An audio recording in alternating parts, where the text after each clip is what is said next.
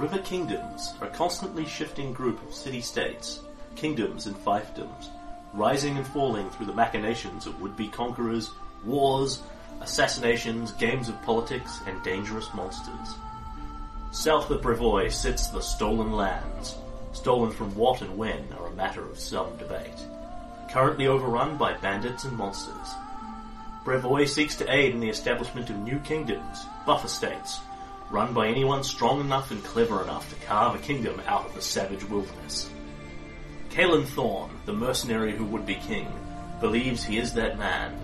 Herein lies his tale of wilderness exploration, monsters, politics, romantic entanglements, ancient gods, and war. Heavy indeed is the head that wears the crown. Sugar-Fueled Gamers, in association with RPGMP3.com, present Kingmaker, a Paizo adventure path.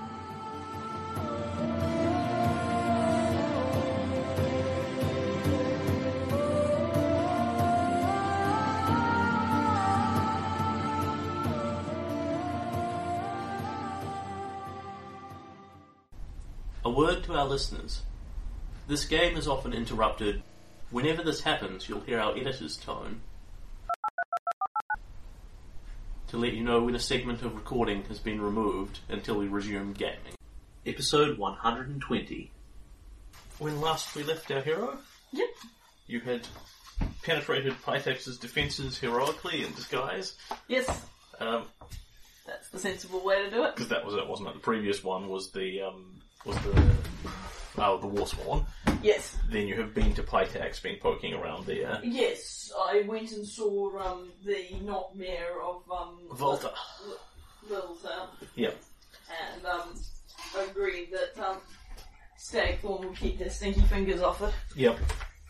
And in exchange, that was pretty much what we were getting. Yep. But it's not a very big ask. So Stagthorn are insofar as possible continuing our run, but not inviting people in who don't want to be invited, with the obvious exception of Fort Drelev, but Well, many people of Fort Drelev wanted to be invited. Yeah. Of note, Caelan has had Stagthorn has actually had no serious problems thus far integrating the Centaurs and the Varnholdians. There have been, several equivalent of bar fights and that sort of thing, but no major incidents. Fort Drelev, on the other hand, there's been significantly less out of. Yeah. Because actually, once you remove all the horribly corrupt nobility that was sitting on the top, the vast majority of people are quite happy to embrace a king that isn't a traitorous, cowardly whoremonger, frankly. Yeah. Well, particularly, Drelev certainly went out of his way to make it clear that the way he was ruling his kingdom was everyone's problem by making their lives extremely difficult. I imagine that a few of the nobles at the top have just chosen to wave their hands and depart when it becomes clear that they won't be able to scoop from the top. To quite the same extent. Under Caelan, and Caelan more or less just lets them go because he's got no real interest in keeping them. Yeah.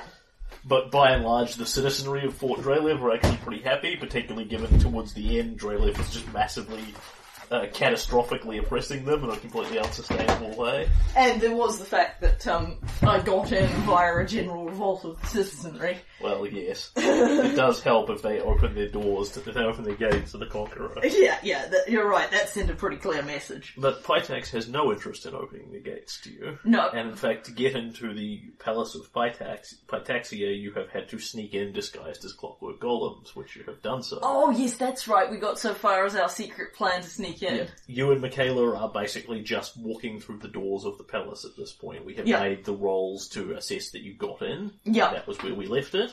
Cool, so we are poking around. Yep. And I have some information for you that you already possess, but is clarified somewhat in this piece of documentation. Cool. So this is your timeline of what happened when in Pythax. Oh, lovely. Which I will read in the record, if that's fine with you. Yeah, absolutely. Do you want me to read this forwards or backwards chronologically? I think start from the beginning time-wise and go forwards. So several of these are kind of ish times from what you know. Sometime around 4634, which is now 88 odd years ago, Castruccio Iravetti was born. Like, you can't find the precise date, but more or less sometime around there. He was born as the prince and heir to Pitax, which at the time was a kingdom. Yeah. That was pretty small, fortified, and had heavy problems with wyverns. Yeah. Those pesky wyverns. It was at least as legitimate a kingdom as Varnhold was. So. Yeah, absolutely. I'm mostly just entertained that that's where Iravetti went when he needed to cover for the Iron Raids, is those pesky wyverns. The wyverns have remained a problem. They have just not remained a crippling problem. Yeah. Around 4652, there's about a 10-year period where Iravetti becomes a man. Yeah. And starts exploring around the Pitaxian lands, hex-crawling in the same way you have. At some point in here, he joins up with Cassiopeia, who is an elven woman, and Califraxis, who is a gnome druid. Yeah. They form a badass adventure party. They basically do indeed form a badass adventure party. As is traditional at these points. I got my date wrong when I gave this to you before by a period of 10 years, but such is life. Yeah. In 4658, rather than 68, Iravetti finds the Clockwork Cave of Felonius. He destroys the Clockwork Lizard Man that Felonius has become. Yeah. Presumably at some point over this period learns his clockwork secrets, melts them down, and leaves the note that you have found, saying something to the effect of Mumblefish.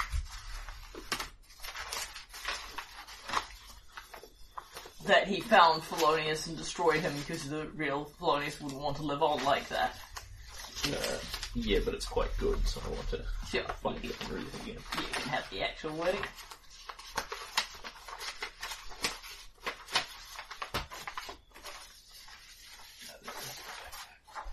This place should be destroyed, yet I cannot bring myself to do it. The rituals and science Phelan has created, the last works, perhaps, the lost Atlantic Empire, are fantastic. The last works, perhaps, the lost Atlantic Empire, are fantastic, but such power in the wrong hands could be dangerous. I've settled for melting down the bulk of his works, leaving enough guardians to dissuade anyone from approaching. Fiddling with my fidget cube. Those ideas may help my father fight off the Wyvern menace. Jared. It's alright, I'll get a pen and correct that later. In the end, his clockwork secrets are too dangerous to be unleashed upon the world at large. I have great respect for this forgotten castaway, and I could see how some of his work could be adapted, improved upon. But I wish to see this great lizard man's legacy not marred by what were, in the end, the rantings of a man consumed by loneliness.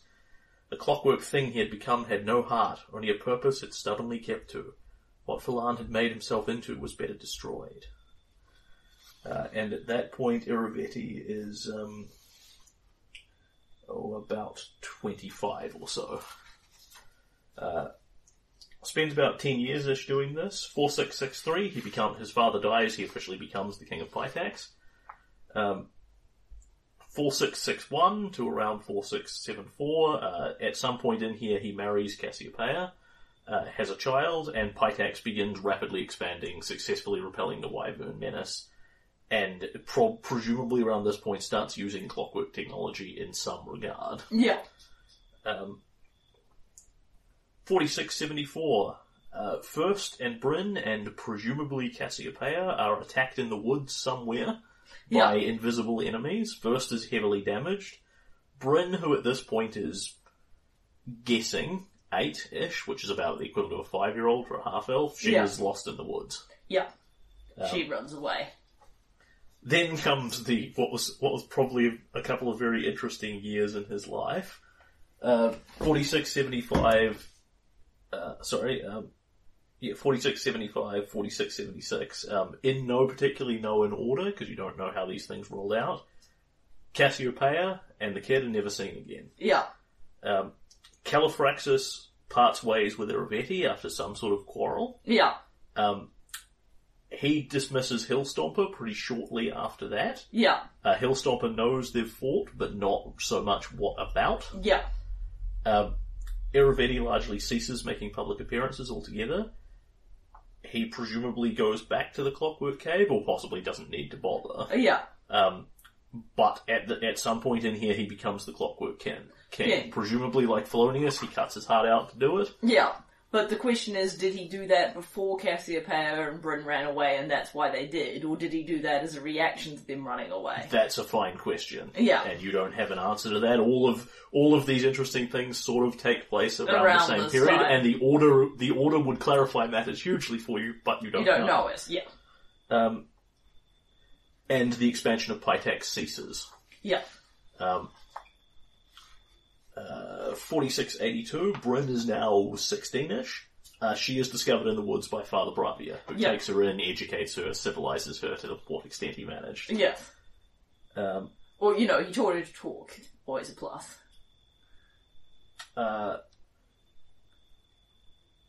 4712, about 20-odd years after that, Father Bravia is murdered by the Stag Lord. Bryn finds a half-orc in the woods named Kaelin, investigating Father Bravia's hut in a suspicious bandit-like fashion. Yes.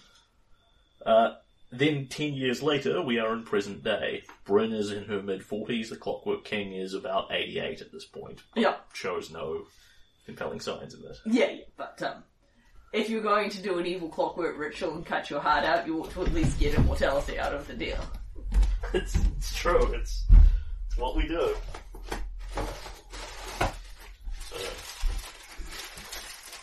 I can see I've already made several horrible errors typing that up, but hopefully it clarifies things somewhat for you. Absolutely. So can I, now that you've read it into the record, can I look at the timeline? Yeah. I'm just correcting a couple of horrible errors on there.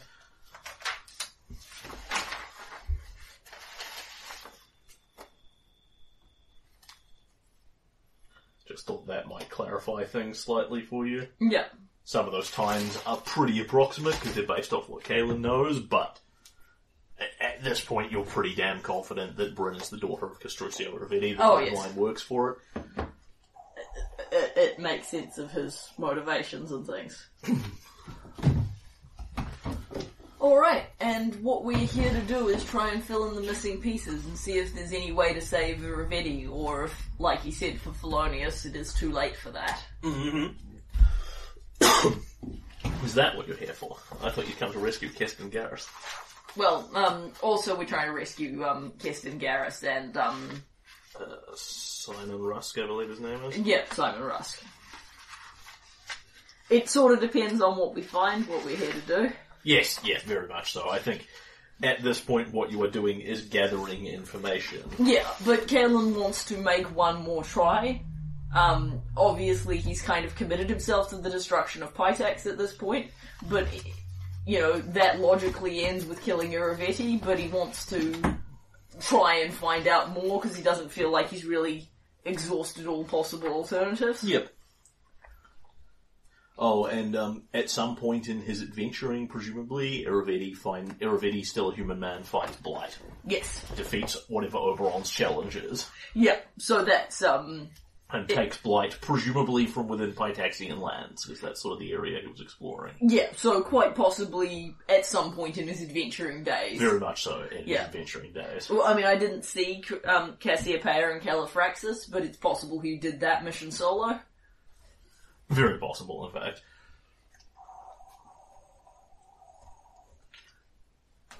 Just because you have an adventuring party doesn't mean you always adventure together. Some people are more like your traditional D&D party and some people are more casual associates. Or, that they were outside doing a different fight scene while he was doing that. Yes, very true. Because you didn't get like a full in-depth exploration. What you got was a picture of Iravetti hacking down some sort of plant monsters. Yeah. Alright, so the Palace of Pitaxia is basically this massive thing that is a single-story palace, so it fills huge tracts of land. But Pitax certainly doesn't seem to be struggling for land. Yeah, it just seems like a wasteful way of doing things, but also not as defensible as a proper castle. But it is a palace, so, he's got one on me there. And the House of 100 Doors. And you move to you move basically past all the guards inside, move to the main door, walk in, Yeah. and immediately what you can see is the first thing you are in when you come in is this huge receiving room, basically. Castle Stagthorn has several things like this, just kind of on a smaller scale. It's basically a main receiving room designed for people to come trampling into. It's got a string of elaborate tapestries and beautiful things, lacking in the large traditional staircase going to the second floor, because it's a single-story palace. But there's at least 8 doors coming out of here in all directions. And once you are past the initial pack of guards at the door, the clockwork men you've gone past, there's nothing in here. In terms of people, guards, that sort of thing. There are exactly what you would expect to see. Objects, fancy candelabras, tapestries, tables, chairs, etc., etc. Yeah. But no people, and no sign of real disuse. The place is almost spotlessly clean. And, well, this is nice. Can we have one? Well, we've built up the treasury enough, I suppose. I know now we've got a couple of castles, everyone's after me to have a palace, but I never really saw myself living in a castle, so a castle seems like a lot to me. In any case, any thoughts on our direction? She shrugs. At this point, your guess is as good as mine. Probably better, given your knowledge, your at least somewhat knowledge of how such things are built. Alright, can I have an architecture and engineering You roll? certainly can.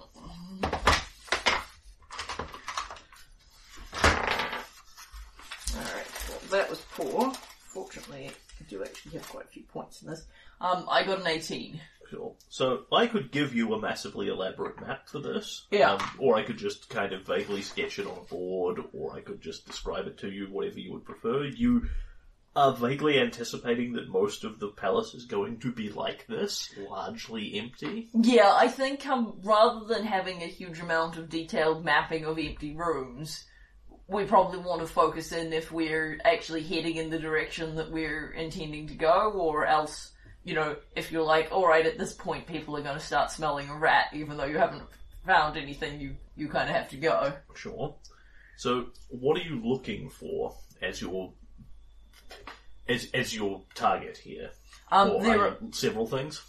There are several things that I'm looking for. I'm looking for dungeons, secure rooms, places where noble prisoners would be kept. Yeah. Because I think this is the logical place for Ervetti to keep them. Can I have the initiative tracker and board from in there? I'll just do some scribbling. I'm looking for essentially where the kid and Kirsten Garrus might be. Yep. But I'm also looking for Ervetti. I'm thinking probably doesn't do a lot. He probably doesn't work out. Yep. He probably doesn't eat and sleep. Yep. But he does do kingdom business. Yep. And he probably has private papers. I'm kind of looking for, like a study. Yeah. His private study, or possibly his library. Yeah, something I can rifle through his private paperwork and try and get some backstory hints. Makes sense. And, somewhere they're keeping the prisoners. Because my theory is they probably have, some golems whose job it is to guard the prisoners, and a golem whose job it is to bring food to the prisoners. Yeah. And, Ervetti's probably done at that point. He doesn't need to personally supervise this kind of thing, because why else do you have a million clockwork dudes? And broadly, the palace is kind of this large oval and main gates. And we are here. Bridge and moat here kind of thing. You is here. Yeah. Okay, so given that you built this weird all-on-one level thing, yep. where do I think? It's very pretty. Yeah.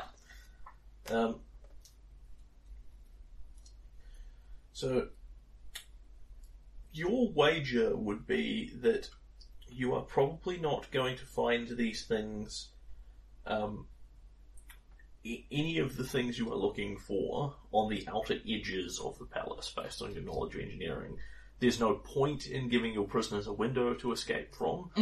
For yourself, your throne room is internal in the palace, largely as a security measure, so people have to fight their way through multiple rows of guards. Less of a concern here, but this palace is not functioning as it was designed to do. Yeah. And likewise, if he's got important secret papers, they are very possibly not secured by the throne room, but they serve the same sort of purpose. Yeah. So you can effectively knock off going around the outer windows and that sort of thing. You would guess what you'll find there are bits that open out into maybe courtyards or stables or things like that. Whether or not anyone here still uses horses, you'd guess for a certainty this palace has stables of some kind that can be completely disused. And he still has a very small amount of humanish minions. And for that matter, it's not like you have to do quite a lot of work to reduce a palace. Probably all these spare rooms and things are still here. Yeah. Alright, so, okay. Yeah, and insofar as you've seen from sort of surveilling it a bit from the outside, the palace is still largely intact. Most of these rooms probably no longer serve a purpose, but the rooms themselves are still there. And honestly, looking at this reception room, it's very possible you can still find a whole bunch of guest bedrooms that have beds and all that sort of thing set up, even if no one's in them and using them. Yeah. I mean, what's it cost him to keep the place tidy, column labour? Yeah, well, I mean, presumably either there are human servants living in here and never going out, which doesn't seem likely, or there's golems doing it. Yeah, it does seem like his philosophy has been to dispense with the humans where possible. So yeah, heading into the central area. Cool. So, first of all, can you and Michaela give me a search check in this big main reception room? Okay, I will assist Michaela. My search is not exactly brand. And I give her a +2. Alright. So, she moves to the door, looks at it, checks it over, and nods. Well, so around this direction, you think? Well, we should have seen this. This was the likeliest outcome. So checks the door. All of these doors are locked and trapped. We can comparatively simple things, alarms rather than spitting acid. We can open them the hard way, she says, sort of looking at your adamantine greatsword. If we were real golems, we would doubtlessly have keys to open them, which would also likely disarm the traps. As it is, however, I can't help but one. She says, and eyes up one of the tapestries and goes over and sort of runs her hands behind it. If there's a quicker way designed for people in the know to make a quick entrance and exit, and one of the tapestries is sort of set up around a pillar, and back behind a place that's largely hidden from view, you could sort of slip in and out of here relatively easily. A secret door opens that is neither locked nor trapped. Excellent. We go through the secret door, which carries you around a little tunnel, basically inside the internal walls. It's very easy to open from the inside, and that brings you out into a corridor where you think you are now on the other side of one of the doors, vaguely in the direction you were intending to head into. Cool. Well, I suppose it's likely he designed several of these secret passages around the place. We'll just have to keep an eye out for them. There's no denying it'd be helpful if either one of us were any good at locks and traps and such. On the other hand, how much good would that have done us if we couldn't get past the guards in the first place?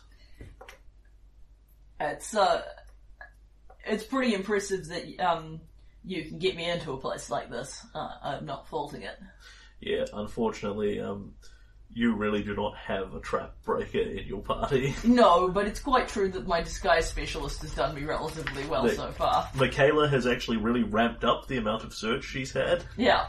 From her various, what wasn't her different life experiences. Yeah. Tristan is the only guy who can open locks in your party. Yeah. And even he's not very good at it. And he has enough search that... yes, he would find the secret doors. Yeah. He would find all the secret doors. Well, also he can potentially find traps, even if he can't disarm them very well. No, he can't if they're sufficiently complex. Yes. Because he doesn't have any rogue levels. Yes. Michaela, on the other hand, does. Yes, of course she does. But So she can find traps but not disarm them because she's not that sort of rogue. Yeah. And she's not super amazing at finding them. She's actually gotten more so as the campaign's gone on. I believe she started with little to no ranks in search. Yeah.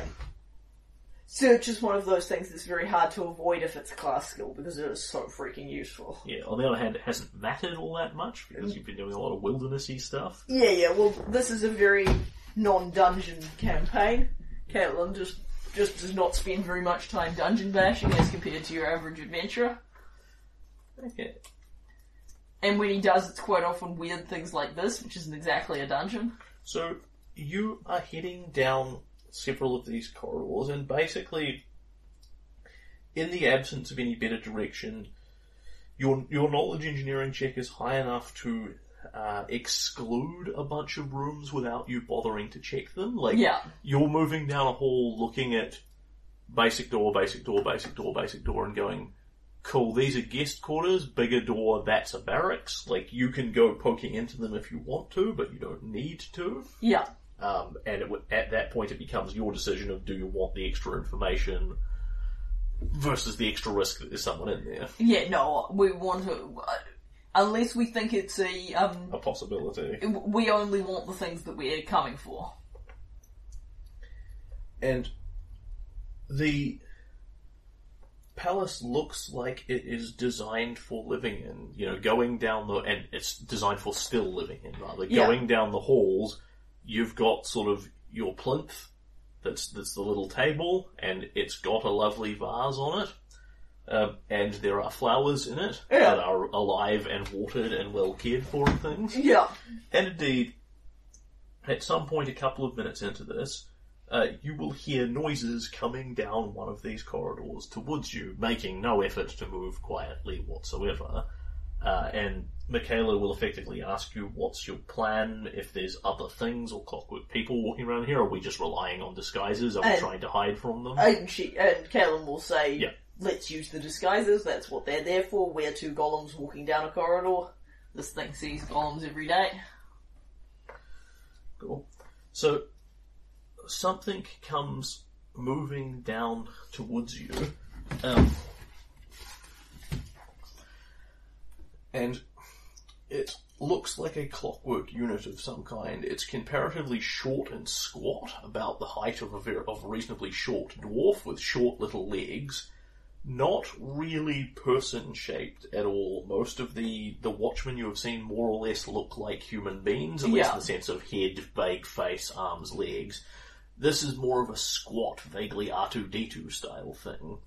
And as it is moving down the corridor, it has about 6 different clockwork arms coming out of it that don't really look like people arms. They look like sort of tendrily claw extensions, and one of them has a duster built into it. And that is what it is presently using.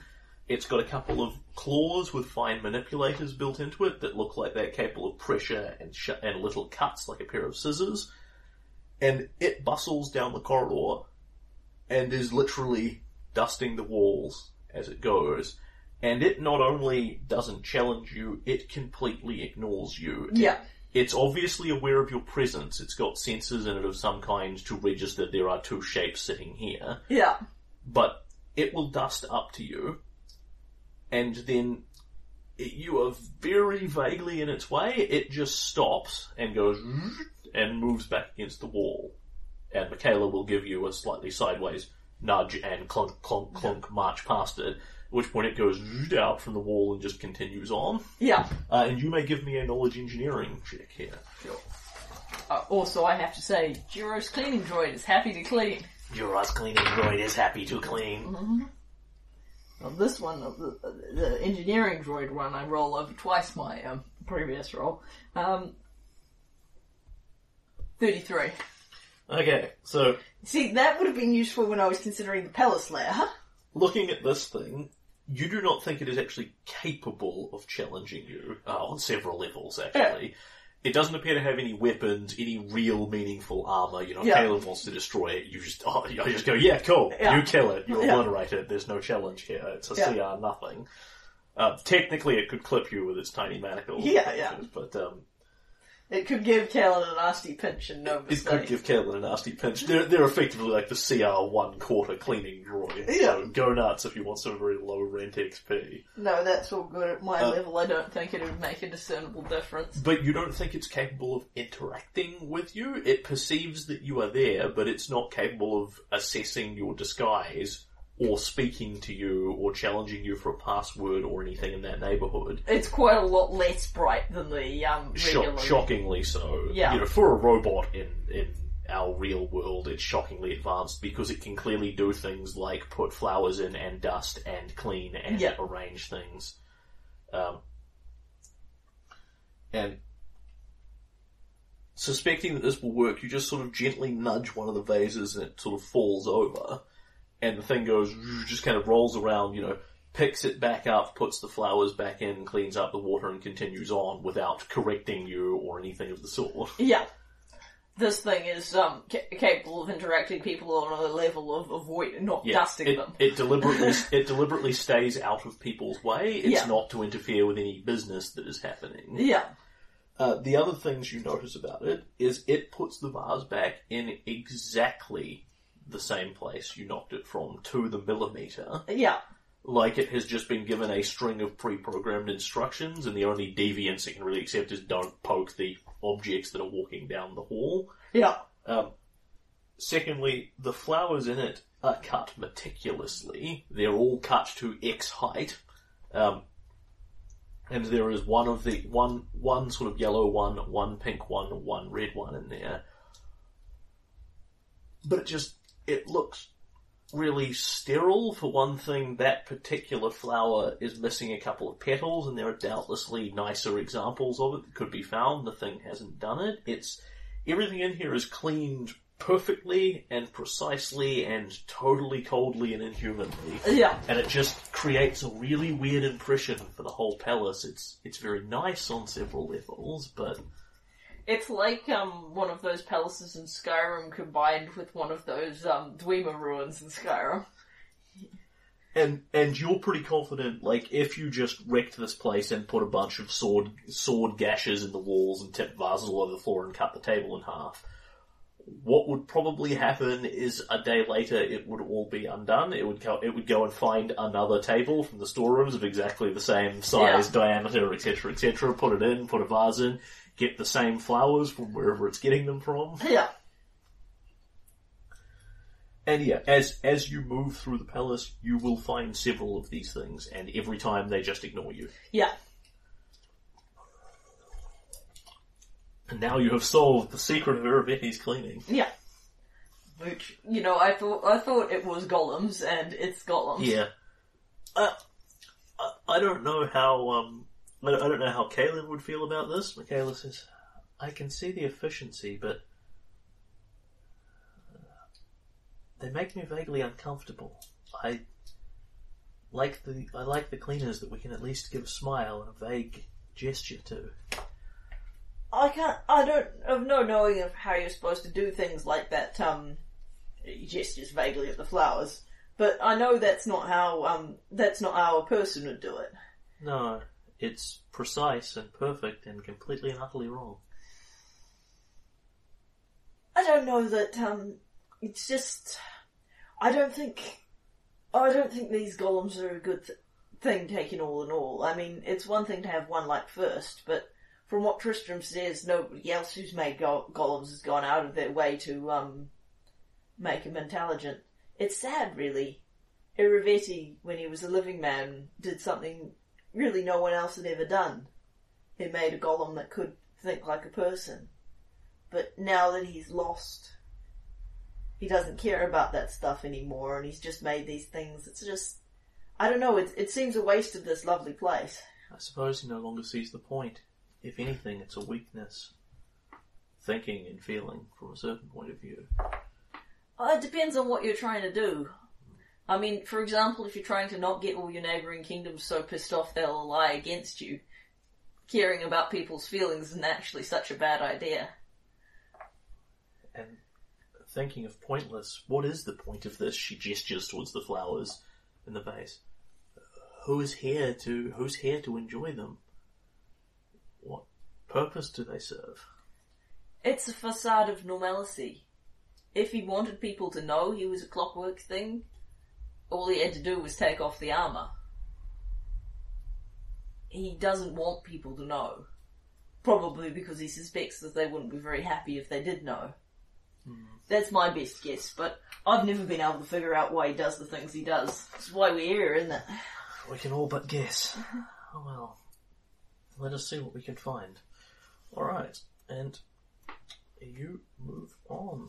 And you remain just, by and large, completely unchallenged in here. There are no roving... there don't appear to be anything like roving guard patrols.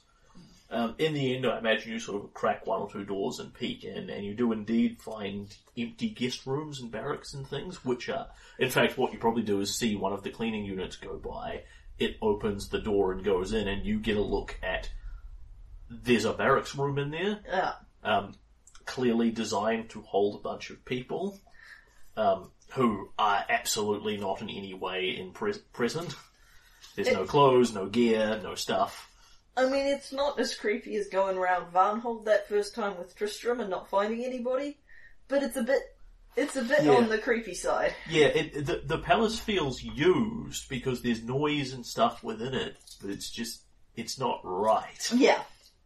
And, you know, someone from Kaelin's worldview, it's not like our 20th century thing where we've all kind of accepted the concept that robots have a place in the world. You know, from their perspective, they're kind of unnatural abominations, and that's all there is to it. Okay, and...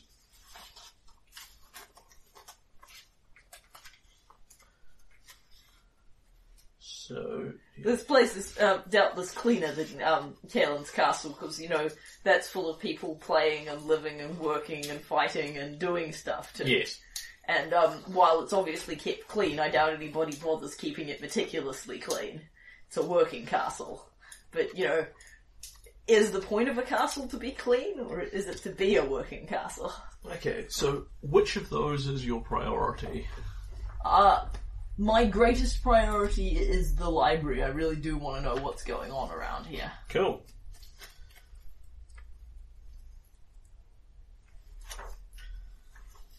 Okay, one moment. Because of course this is full of a million rooms that serve no real purpose. Yeah, each with its three monsters. No, actually, it's just I don't know. There are probably over 100 rooms in this palace in this gigantic, complicated map. Yeah, and most of them have nothing in it whatsoever. Yeah. I mean, I guess the theory is if the palace would have these rooms, they have to draw them. Yeah, I guess. It struck me that might have been better to not map it. But, such is life.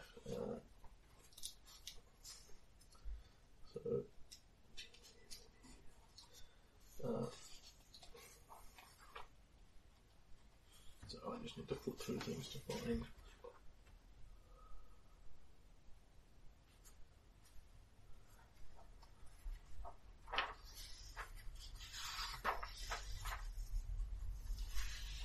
Okay, so you find a room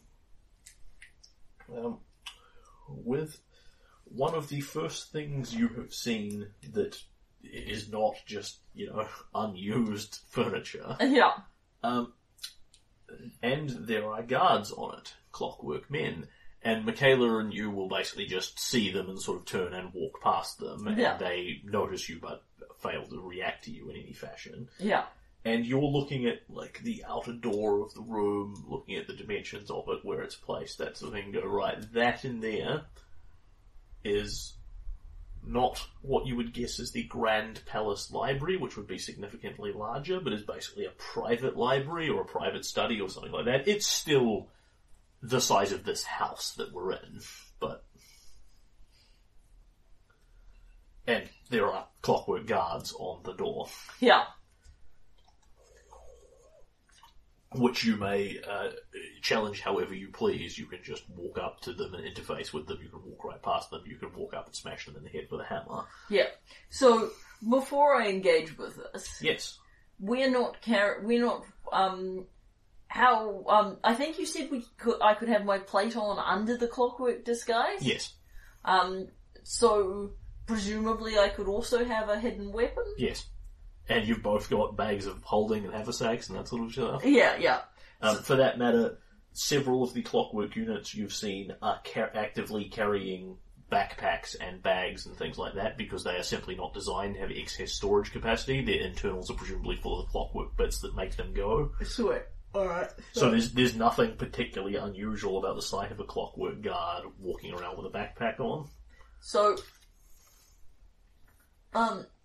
we'll skulk down a corridor or two so we can have a quiet word. Alright, well, I want in there. Yeah. So, I guess the question is, do the robots go in there? Do the golems go in there? Because if so, we could just walk right up to the door. But what we can't do is con them with our tricky explanation about how it's a surprise inspection and all. No, I rather think not. We could simply step through and rely on being unchallenged, but I think we should count on the possibility that we are going to be challenged sooner or later. Someone is going to request a password, something we don't have, and it's going to end up coming to violence if that. Neither of us are well equipped to just slip past them. We could try and find another secret door in. There may well be one. There may not, too. She shakes her head, basically, and when the balloon goes up and violence starts, we're going to have to be very swift about it. And I'm going to be of limited use here. If I can strike them quickly enough, I'm no scientist or engineer, but I've seen enough of the gears and workings to work out where to hit to bring them down rapidly. Because she has Precise Hunter, where she gets sneak attack damage versus constructs, Sweet. plants and elementals, but none of her negative energy channeling tricks are going to work on them. And Kaelin draws his adamantine greatsword. It's a Golem Bane weapon. Seemed like it'd come in handy. If it does come to violence, I think it's likely I can take him down really quick, particularly with your help. Yeah. But whether it's quick enough to stop him sounding any kind of alarm depends very much on whether their priority is to defeat us or sound an alarm. On the other hand, we've come here for this. In the event that we could go try for the kid and Keston instead, but there's gonna be golems on their doors as well. He can't possibly have just, for that matter, if he had left them with no guards of any kind, I think both of them would have escaped by now. If I were a wagering woman, most certainly not. I would guess that they will put raising an alarm ahead of their own lives. Aye. Taking us out as secondary to containing the threat. So the question is, can they do it by triggering some kind of spell or effect, or do they have to go verbally leave and call out to their fellows? Shouts for help wouldn't get all that far there, although I suppose the cleaning units could be capable of relaying it. We just don't know enough about them. They could have internal sending mechanisms. That's my fear. On the other hand, there is a reason I bought you that word of recall. We're going to have to chance it sooner or later. I'm frankly pretty impressed we've got this far without anyone making it a fuss. I mean, we only pulled off this trick with Bryn because nobody sees her coming. Yeah. It's a heck of a long way to get inside somebody's palace. If he had real guards, we'd never have made it this far. So you know that First does not have any sort of complex magical sending mechanisms or alarms or radio equivalents in him. If he wants someone's attention, he literally needs to shout for it in a voice. On the other hand, Ereviti makes them for specific purposes. The stealth units are invisible. These guard units may well have alarms, etc., etc. Well, the other thing that's occurred to me is that the door could be trapped, in which case all the golem has to do is open the door. because the golem presumably knows how to deactivate the trap and go inside the library, which means it knows how if it's bright enough to fight, then it's bright enough to know if it potentially bright enough to know if it opens the door without deactivating the trap. I think what we should do is walk right up to them and see what they do. If what they do is challenge us, then we'll be standing next to them. I think that's as good as it's going to get. We could look for a secret door, but I wouldn't put one into any room he's put guards on because it's stupid. It obviates the very point of having a secret door. I mean, he can open these doors himself because he has the key, and any secret door is just providing an avenue for other people to get into his place. Alright, so you march up to them, and one of the guard units will turn, look at you as you approach, just lets you sort of walk up, effectively into melee range with them. Sweet. And then it says, I am Workshop Guard Unit. This unit is Workshop Guard Unit second. Excuse me. This unit is Workshop Guard Unit 2. Identify. And Michaela, sort of having vaguely established this with you before, said, These units are Workshop Inspectors 3 and 4. We desire entrance. And it looks at you for a moment, and Michaela gets a quick sense motive check, as do you. Cool. I'll make my own, because we don't necessarily have the option to share intel with each other. I got a 16.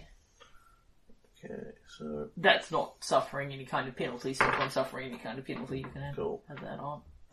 She actually won't say that, having made that sense motive check. Yeah. She nods as it says this.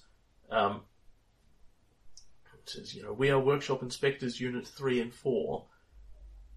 And then looks at the thing for a vague moment and just flashes you this little sign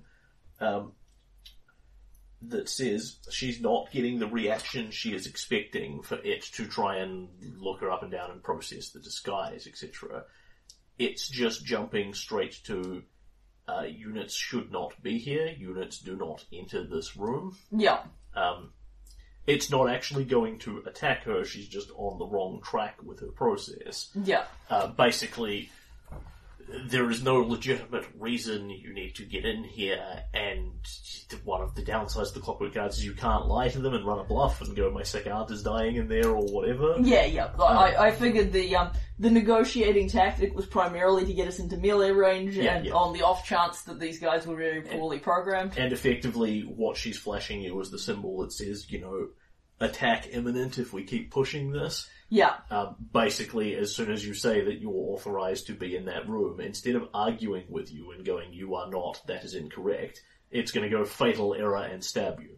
Okay, at which point, Kaelin's going to do... Yeah, Michaela continues talking to it, It is necessary and within our instructions to blah blah blah blah blah blah blah talk blah blah blah. Kaelin stabs it in the face, blah blah blah blah blah. Yep, and we endeavour to run a bluff, essentially. Yes, indeed.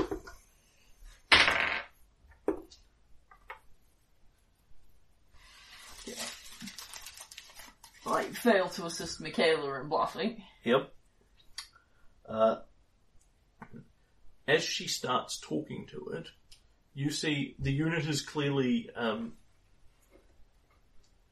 human enough to interface with you. It sort of makes vague gestures like nodding as it speaks to you, and then as she continues talking, it makes some sort of assessment. There's a click noise, and it starts reaching for its sword. Cool. It actually beats her on a sense motive check. Cool. It recognises hostile intent, and we go to initiative. Yep. Because this is one of those initiatives going to be really important fights. Which is why it's a shame that Kaelin is so god-awfully poor at it. Yep, and he continues his trend of also rolling badly. Yep. On the plus side, they may be smart, but boy are they slow. Yeah, that's definitely a plus side.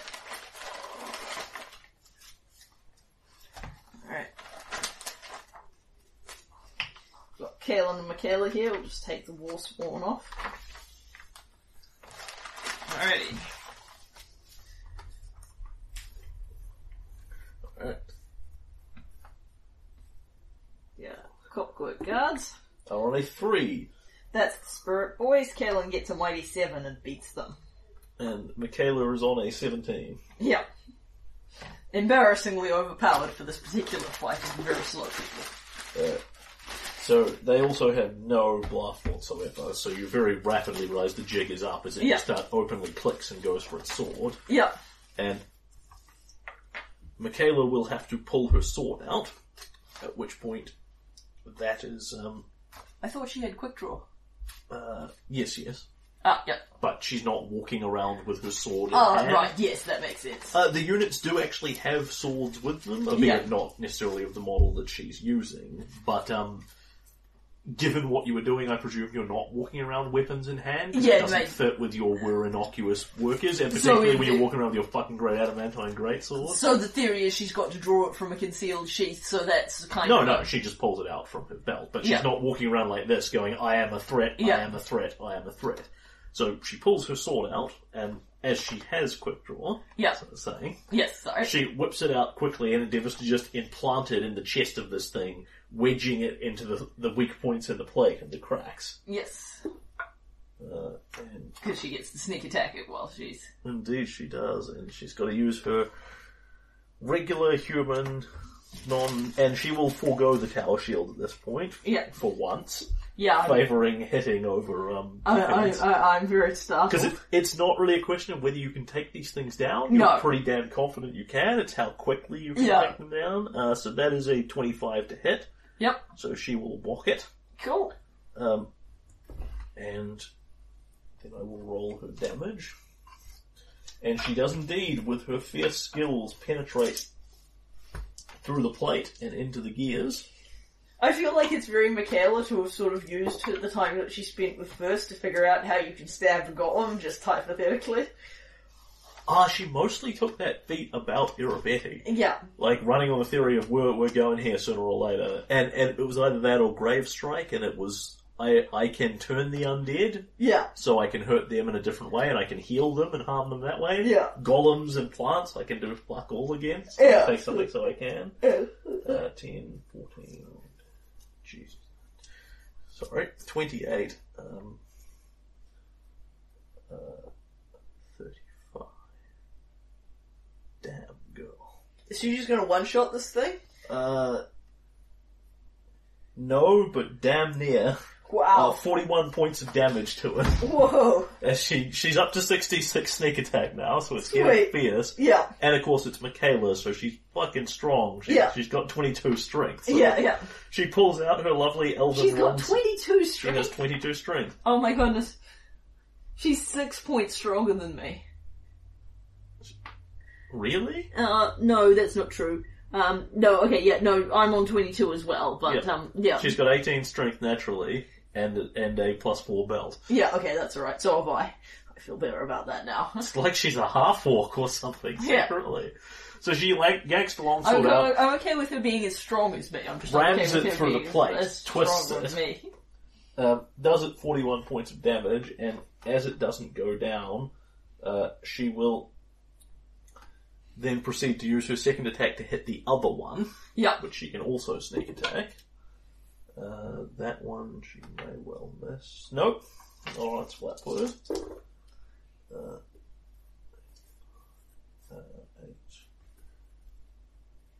Man, even the one-handed is actually impressive when you get enough strength behind it. 14.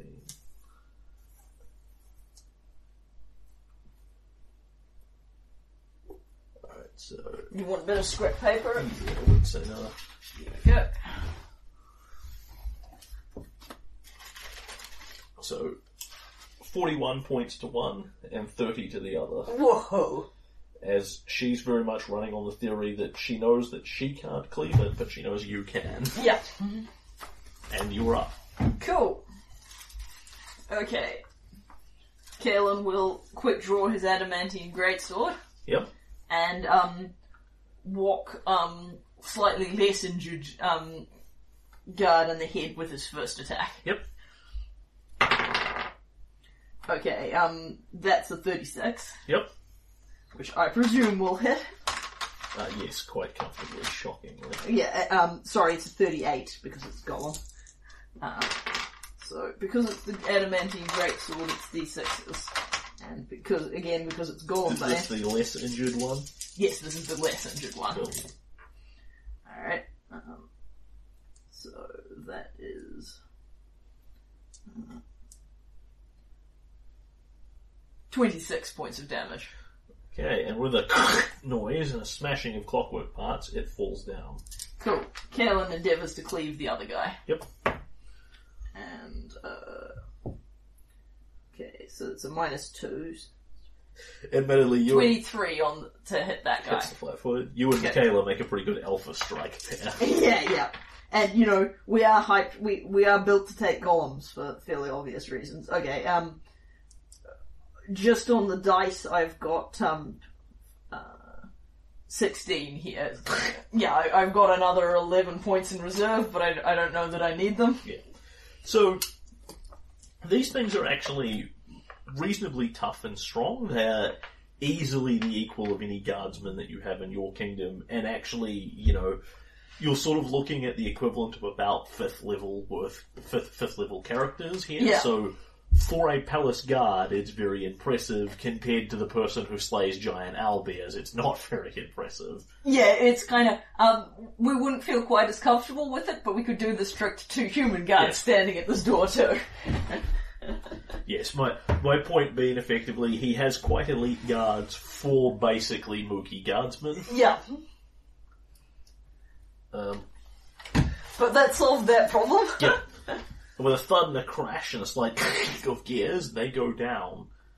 And depending on whether you want to take the time or not, you can effectively sort of autopsy them with an engineering check, which would give you information on what they can do or what they can't do. It does seem like useful information, but what I want to do to begin with is move them, because guardsmen not standing here may look suspicious, but not as suspicious as dismembered guardsmen. Shredded chunks of clockwork all over the place. Yeah. Are you going to move them into this room? That seems like the logical next move, Sure. yeah. So the next step is to check the door. Yeah. Which Michaela will nat 20.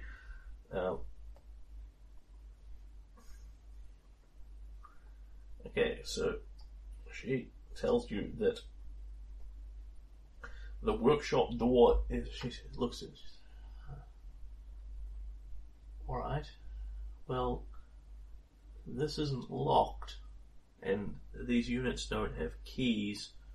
There doesn't seem to be any obvious method of disarming or bypassing this, although there must be one.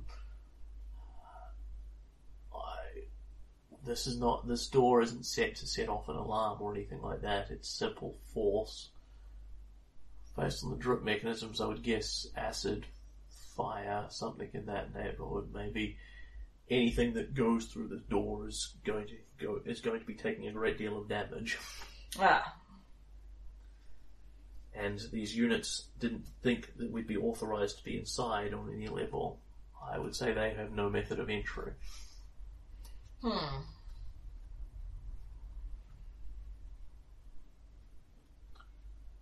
Unfortunately, there's not a lot I can do about it. She doesn't have dimension door or anything like that. One moment. Let me ponder my choices. I can endeavour to temporarily dispel the trap. It would probably get us in, but we would only have several seconds at most to get whatever we need before we need to get out again. We couldn't just get far enough away from the door? No, her problem is, if you dispel the trap, it will go down temporarily and you can get into the room. But if you're then going to explore and read a bunch of books and things, the dispel is going to wear off before you need to leave the room. Yeah. Which, you may or may not be happy with. That's, up to you. But that's what she's got in her pants.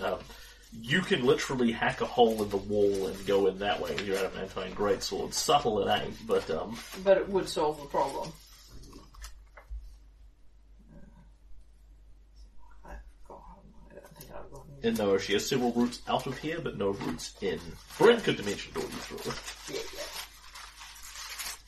Yes, well, it would be more convenient to have Michaela make me golem disguises and then Bryn and I use the golem disguises and also sneak round. Yeah. But, I can't just swap my party member. I can't, just go to the party member screen and select a different party member. Now I'm Bryn inside jumps the out of the party. bag of holding. Bloody hard to hold my breath in there. Also disturbing. Okay. Technically have a potion of protection from fire.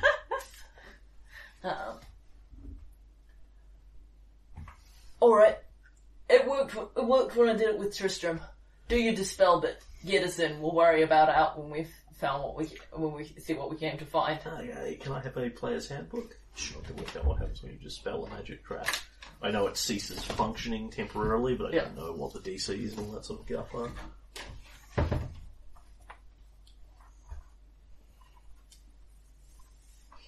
Yeah, because this is exactly how what Tristram and I did to get into the whirling ball thing, is we were like, alright, this method will get us in. How are we going to get out? We'll worry about that when we're in.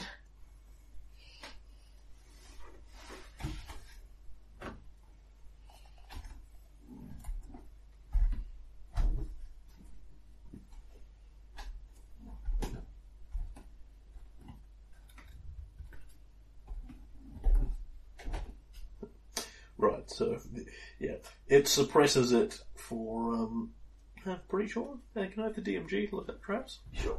It either suppresses it for like a D4 round, which is very much you suppress it and then run through the door, Yeah. or you, At which point we may hide the golem somewhere else. oh, not really. I mean, you could pretty trivially move through a door in that time period. Like, these Something things that are we're not so strong enough to massively manage. heavy that Kaelin and Michaela can't just pick them up. And Yeah, run very through. true. We're easily butch enough to each manhandle one through. Yeah, both of you are easily butch enough to manhandle both of them through, and probably the other person as well. Yeah.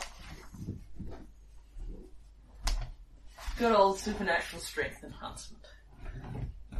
I'm pretty proud of that 1, 2, 3 kill. So it wouldn't have worked as well without Michaela. Although depending on how well Kaelin hit in the lower hits, it might have done the trick anyway. But I'd certainly have struggled to take them both because I can only cleave once.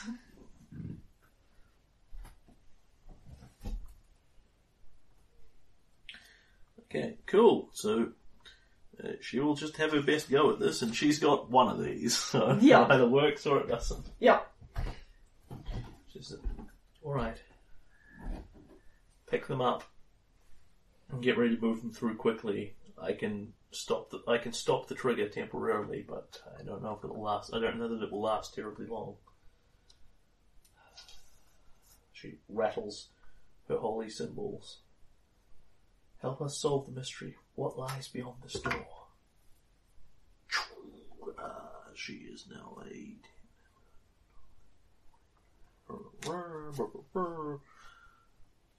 Cool. And you see nothing in particular happen, because it goes from not doing anything to not doing anything. She sort of aims a hand up and waves it across the ceiling, the top of the door, and she's now, go! Yep. You burst through, flick the door shut behind you, and nothing happens. Cool. Because the trap does not go off after the fact, it is suppressed while you are moving through the door. Cool. Later, when you move through the door again, it will go off. Yeah. Cool. And We deposit the golems a sufficient route through the door and have a look around the room. Yep. And it is immediately rapidly clear that you are in a workshop of some kind, as opposed to a library. Looking around at it, Kaelin is guessing this was, at some point, a private library. What you've got here are a lot of, still bookshelves and things like that. It looks like a library that has been repurposed into a workshop without altering the fundamental nature of the room. Like, you yourself would move out all these bookshelves and put in tables and workbenches and that sort of thing. A couple of workbenches have been added to the room, but nothing much has been taken away. The books are all gone. All the shelf space has been used for gears and spanners and that sort of thing. And again, it's got that weird kind of stuck-in-place vibe the rest of the palace has. This room has not been changed from its original purpose as a library, but it's been repurposed so it's nothing like a library anymore, but in a weird way. And there is nothing obviously in here jumping out at you. So that is what you see at a couple of seconds glance. Cool. Alright, so I do indeed then spend a little bit of time examining the guards. Give me a knowledge engineering check. 27. It's kind of a weird fit for Kalen, but I've now spent quite a bit of time looking into various golem innards. Yep. I've developed, and this isn't why I took knowledge engineering, but I am sort of developing some knowledge about this. You still don't know you could build one of these, but you have a pretty clear idea how they work. This turns the arm, which does this. This is sort of the processing bit of the brain. And of course I can see magic, so, if it's got magical trap alarm sensor things, I might be able to tell that they're there. By and large, these things do what you would expect. They have swords, they have bows, they're quite capable of wielding them. What these guard units have in addition, that others do not, they have a couple of additional works within them and around their shoulder plates and that sort of thing. And as you look at them, you suspect that this one is some sort of sound generator, and a loud sound generator, something that will project out from them like a ray coming from their shoulder and go boom. Functionally, they can cast sound burst. Cool. Which is, you would assume that what you don't find is internal radios and etc., etc. What you get instead is bang when they fire this stuff off. Which is a nice design option because it simultaneously attacks the intruders and makes a loud noise to let everybody else know that there's a problem. Yeah. The second thing that they have in these shoulder plate parts are what you are really, really not expecting to find in here: a mouse in a box with. There's little air holes for it and little food and water and that sort of thing. There's a mouse contained in here, and clearly it can exit out if you open this flap and etc., etc. They can also cast Animal Messenger. Oh! That's hilarious. And the third one appears to be an externally facing device that assesses other things. These ones can also cast Detect Thoughts. Oh, neat. And these are... And if you're a golem, the fact that you have thoughts is presumably a bit suspicious. Yes.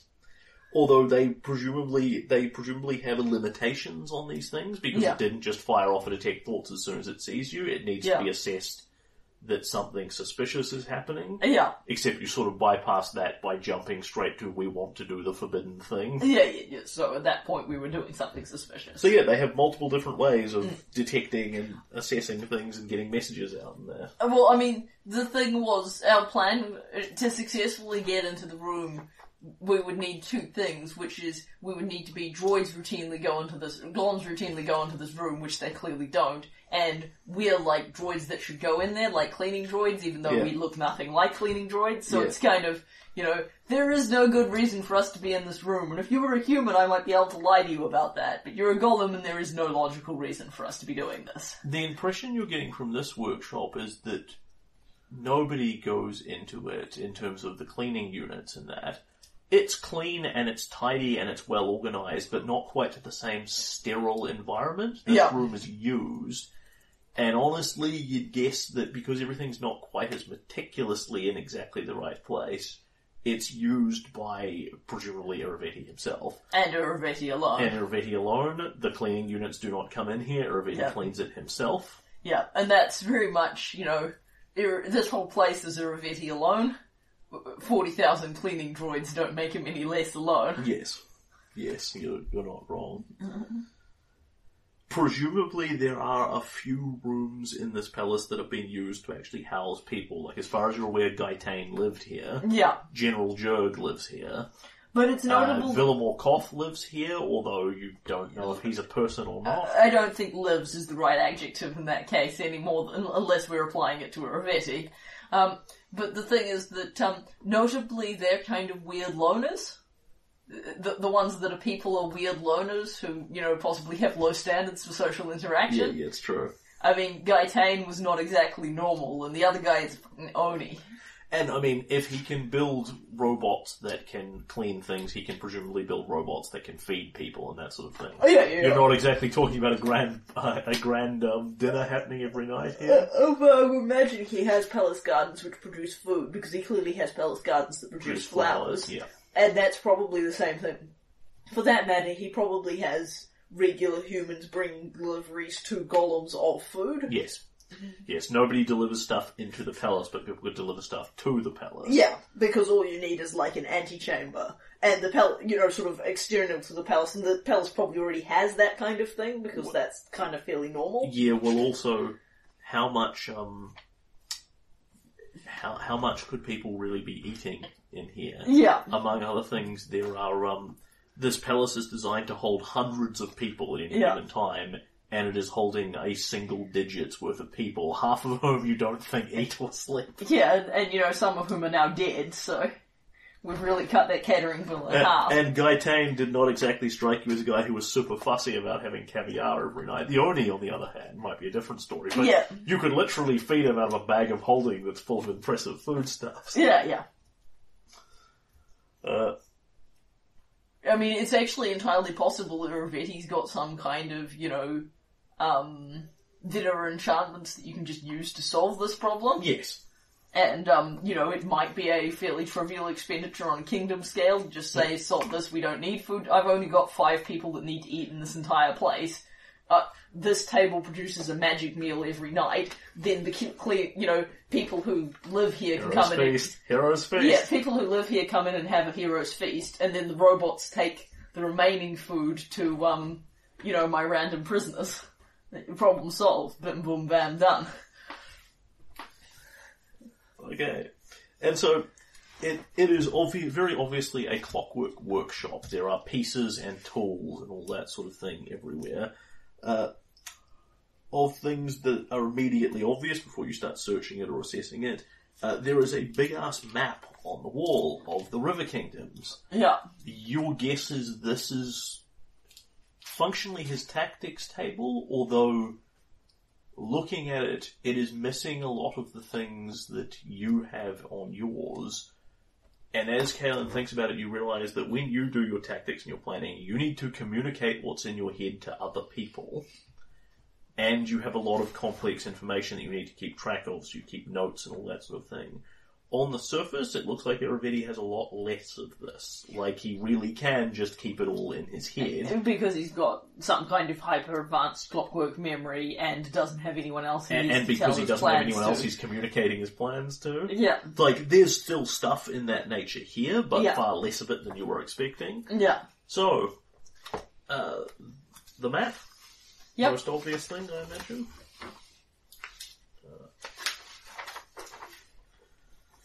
Cool. So, his map, his tactics map, has yes. a bunch of pins in it. Yep. Just dug out the Glenbourne uplands. As to where things are. Along with the meticulous little box that is next to it, that is the pins of things that are no longer there, like his Wyvern army and stuff.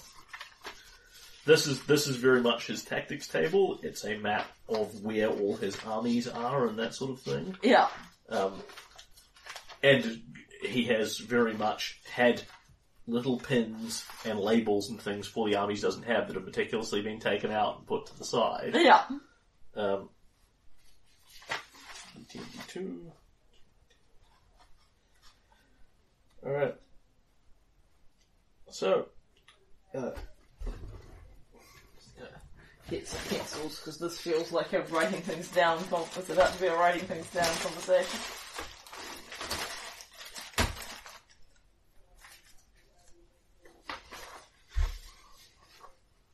You have a Pitaxian regiment who are here, pinned in Pitaxia. Yep. You have a second Pitaxian regiment that are here, pinned in Pitaxia. Yep. You have the Clockwork Cavalry who are here, pinned in Pitaxia. Yep. You have several things removed that are the armies you have accounted for. Yep. Of note to you, of some vague note to you, the River Raisers and the Hill Giants are both in the dead pile, despite the fact that neither of them are actually dead. Yeah. So the Hill Giants, he might or might not know are dead, but they have certainly left his employ. I mean, from a certain perspective, he doesn't need to get a second box for wandered off but didn't actually die. Certainly what you don't find is the pin that says, here's Stagthorn, here are the River Raisers, hiding up next to it. Yeah, so he doesn't appear to know that. Correct. Cool.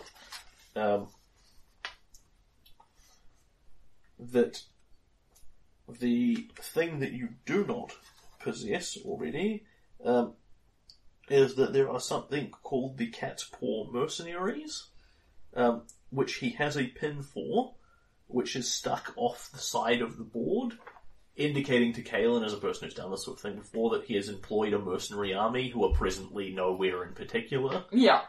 I.e. they're not camped out waiting for him to go. He's bought the mercenary army who are on their way here, functionally. Yeah. And that accounts for all of his armies. Cool. Good to know. So, two big regiments that are here, his elite Clockwork Cavalry. Cool. And these Cat's Paw Mercenaries. Oh, that's the thing. I think I forgot to do it last time. Yes. As I was walking into Pitaxia, I wanted to make an assessment of its defences for the point of view of defence value. I probably can't make an exact one, but I was looking for or possibly we did do that and I've just forgotten, because you said it's not like... Yes, you did do that, and cool. I said it's somewhat defended to the extent that sort of Stagthorn is, cool. but not to the insane extent that Drelev was, so cool. It's got a defence value that's sitting sort of between, 10 and 20 kind of Sweet, thing, yeah, but not in Drelev's insane 40 plus defence value. Yeah, that's where I thought it was at, which is cool, because my one siege engine will be able to make some impact on that over time. Cool, alright, sweet. So he's got the 2 Pitax regiments, mercenary army on the way, and his Clockwork army. Yep. He has a bunch of pins in and around Stagthorn, and your kingdom. Yeah. Assessing what you can very much read this sort of map and guess what it is that he hasn't left detailed notes of exactly what's happening, but you can guess what it is he's assessing. Obviously he's got the locations of your cities, he's got what armies he knows are there and what he's got. He's at this point got a pretty good accounting of what armies you possess, if not precisely where they are. I mean, he's mounted 4. We've had 4 separate battles at this point. He's had and I've marshalled a lot of armies. He's had a lot of opportunity to see where they are and where they come from and where they go. He has Mivon's armies on here, and Grolton's armies, and Timon's armies. Yep. And a bunch of other people who he's not presently remotely at war with, that he's just tracking. Yeah.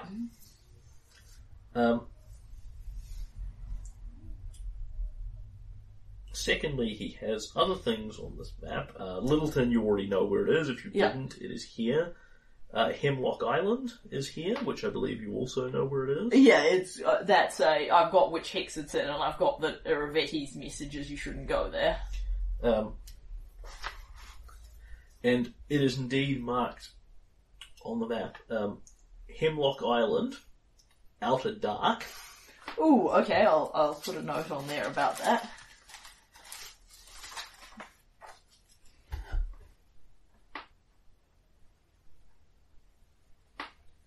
Sealed, do not use. Cool.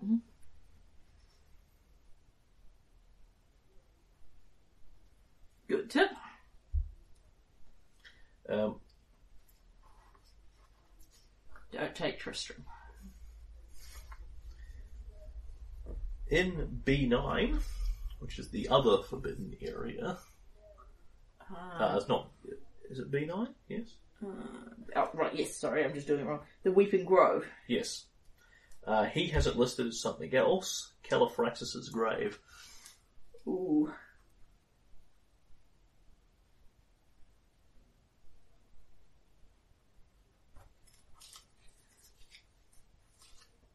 Well, we knew he had to be somewhere.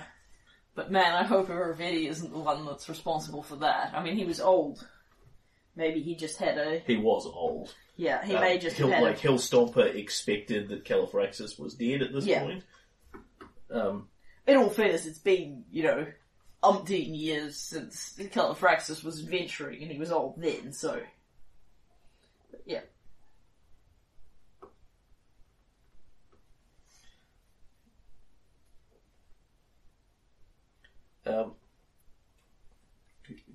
So it says Califraxis' grave. There is something here to be assessed with a search check, which Michaela will not make. Okay. Would 2 make a difference? No. Okay, then we fail to pick that up. Like, it's fine detail in what's in the note, effectively. Yeah, no, that's alright. I guess in theory you could also do it with linguistics, although, No. This group... we just failed that one.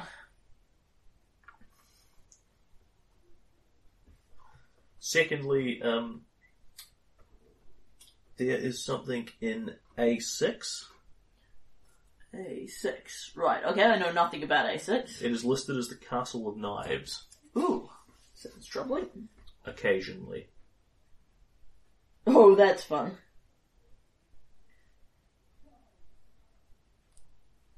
Possibly some kind of extra-dimensional Fey thing. White Rose Abbey and the Tripartite Stone are both noted on here. Yeah, which I already exactly know about. what you would expect them to be. In that is C5. Yep. It is listed as Hunger Dark. You. And has some sort of notation there that appears to be literally a string of gold pieces and valuables and that sort of thing. Yeah. Whether it's what's listed there, what's sitting there, or what's going there, or whatever, but valuables. Treasure query, Hunger Die. Mount Brathland has listed very clearly on it, First World Portal. Where is Mount Brathland? You've actively explored it, it's in C4. In White Rose Abbey? No. Oh, sorry. White Rose Abbey is in D4. C4. Mount Brathland, right, yes, some kind of Fey thing. You climbed up it. Monster graveyard, There's yes. a big flat thing at the top yes. full of bones. Full of monster, yes. Iravetti has it listed as First World Portal, -active, -Jabberwocky. Okay. Question mark.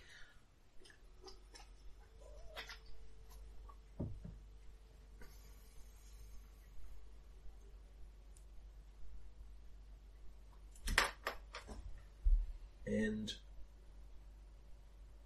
that is about it from the point of view that things you don't know. He's got the Steam Grotto listed on there as unsuitable. Yeah. And I am pretty confident you have already found all of his farms and things. Can I just pinch your map for a second? I've got the ones crossed out that I burned. Yep. He has all the farms and fisheries that you are aware of marked. Yeah. And no more. Yeah.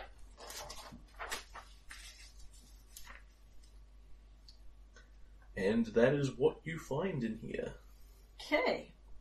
He does not have several things that you have encountered, like the Warsworn and Laura Rusk.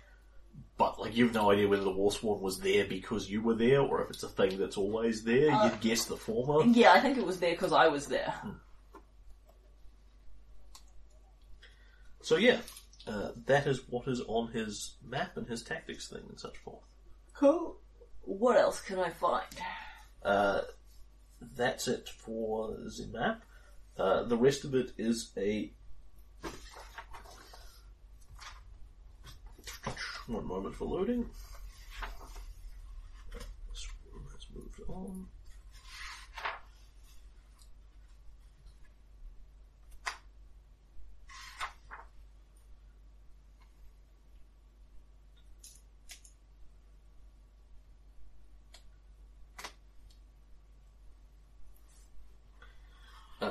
the rest of it are a whole bunch of clockwork pieces and plans and things like that. You do not find in here a nice, convenient journal or book of notes or diary or anything in that neighborhood.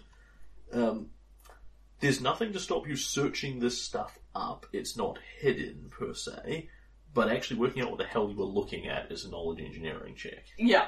In fact, it is 2 knowledge engineering checks, because there are 2 useful bits of information. Okay, well, I will make those knowledge. Actually, in fact, what you find as Michaela searches the room are lots of clockwork parts and lots of plans.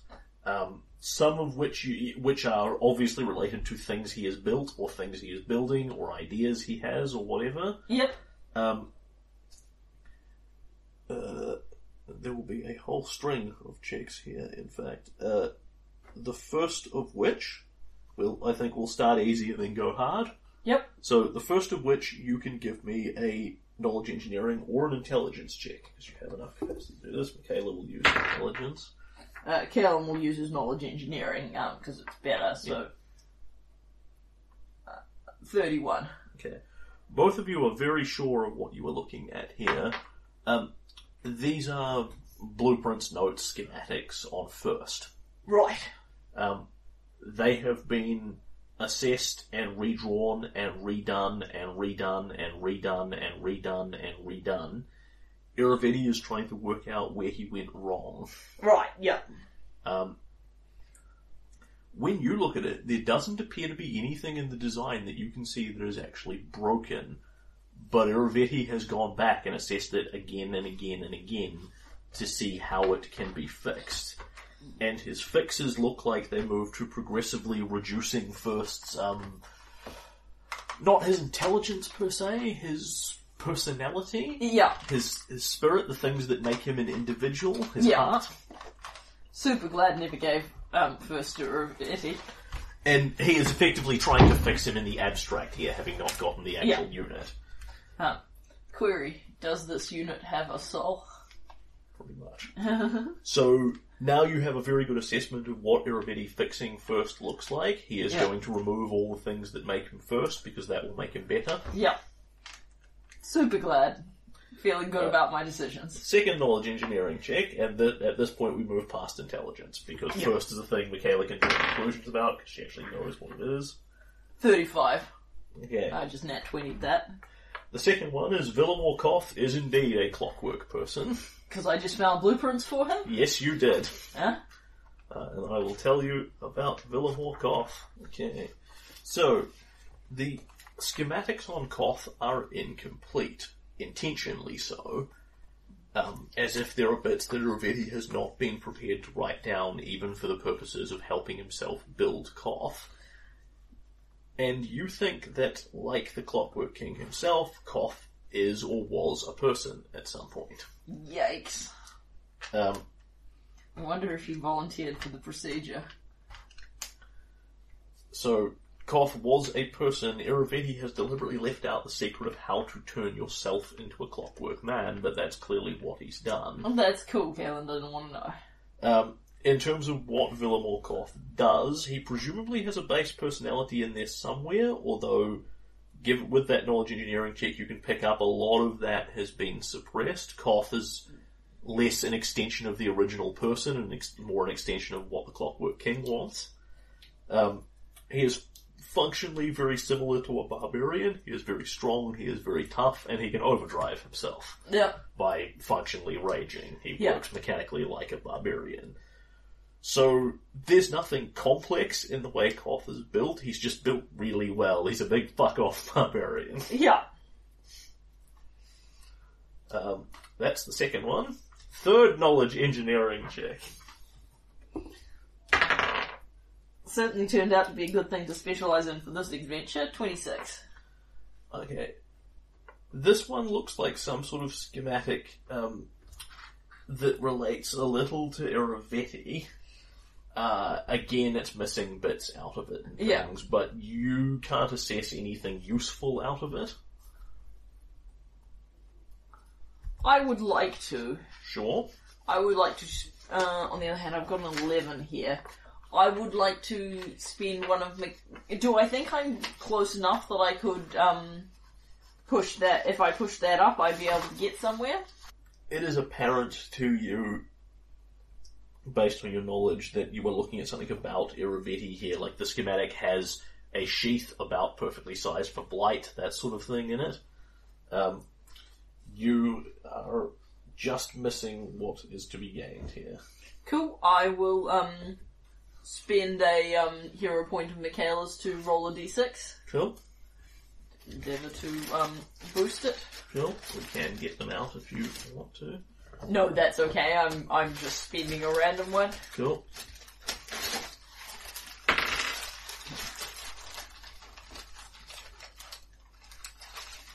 That boosts it to a 28.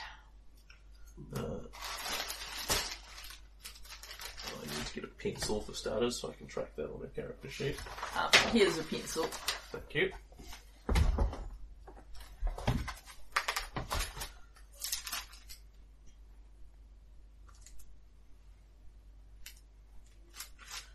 Cool, and you are on. So,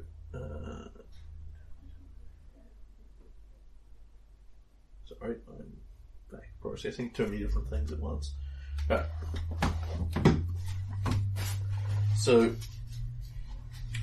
at that point you can pick up, this thing is not complicated, particularly terribly complicated, but it is precise.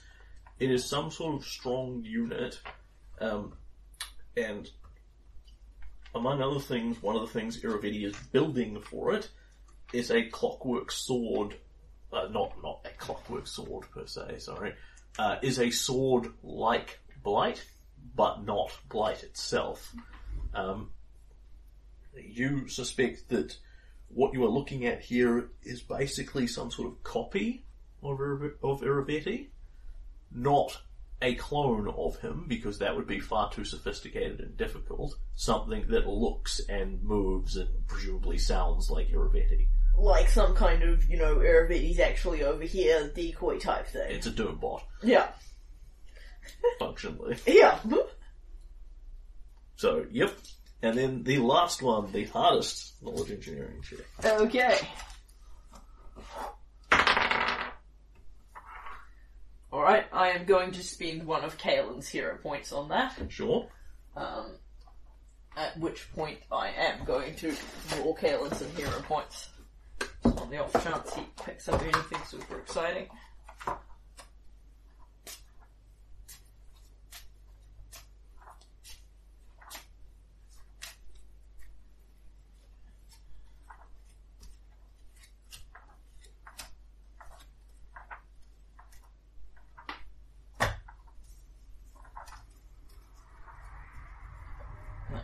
There's none of them that are pertinent, so I will arbitrarily spin the Cyclone. Sure.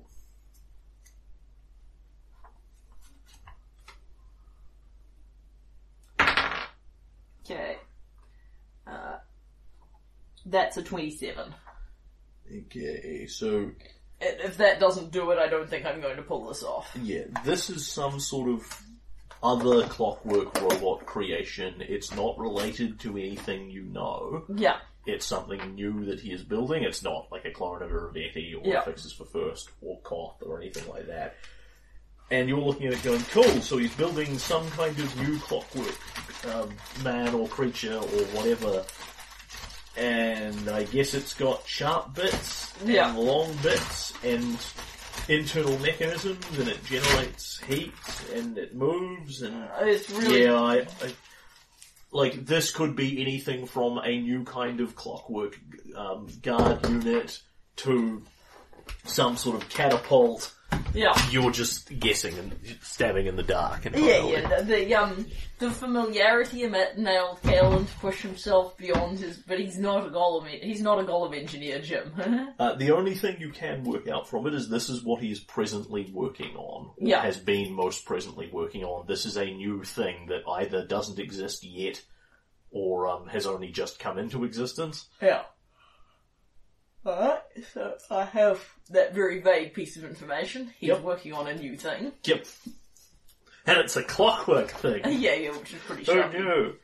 Yeah, and, obvious Uravetti doesn't write a lot of stuff down because he keeps a lot of stuff in his head. He's got some blueprints in here. Yeah. And, sorry, there is one last one that you can get. That would be in here as well. Can you give me another knowledge engineering check? And this one I nat 20, so that's a 35. Cool. When you looked at him, I can't remember what context this came up in.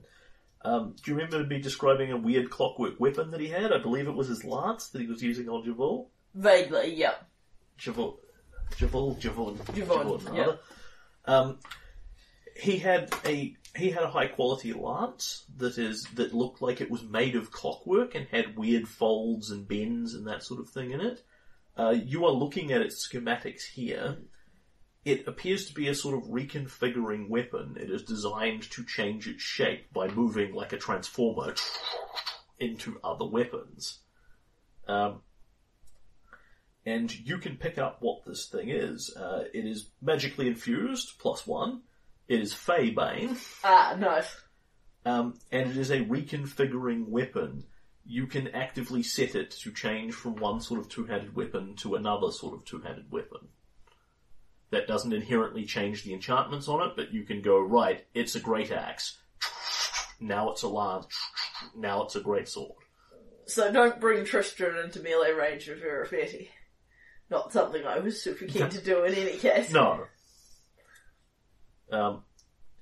And the reason it takes you a while to recognize this is the blueprints don't show you a lance. They show you this convoluted string of parts. Yeah. And you go, but if they fold this way, they're a great sword. If they fold this way, so it's a transforming two-handed weapon, functionally. Yeah. Which is fascinating. But... Yeah, absolutely. Alright, so, and that's pretty much what we find? There's no, personal notes from when he was a guy and still kept that kind of thing? There are not. If there was ever such a thing in here, it is long gone. Yeah. Well, clearly Uravetti's thinking in terms of what happens if someone broke into my private study and read my stuff. That's why his personal schematics appear to be devoid of, of course, if someone stabs me here, I'll die style information. Hmm. It's like, even here in his private sanctum with his hideous trap room, he's, Well, also, Castruccio Uravetti, the living man, was of the opinion that nobody should have the information that Felon had. Yeah. And the Clockwork King, to some extent, does what Uravetti wanted. Yeah. Yeah, that's a grim way to think about it.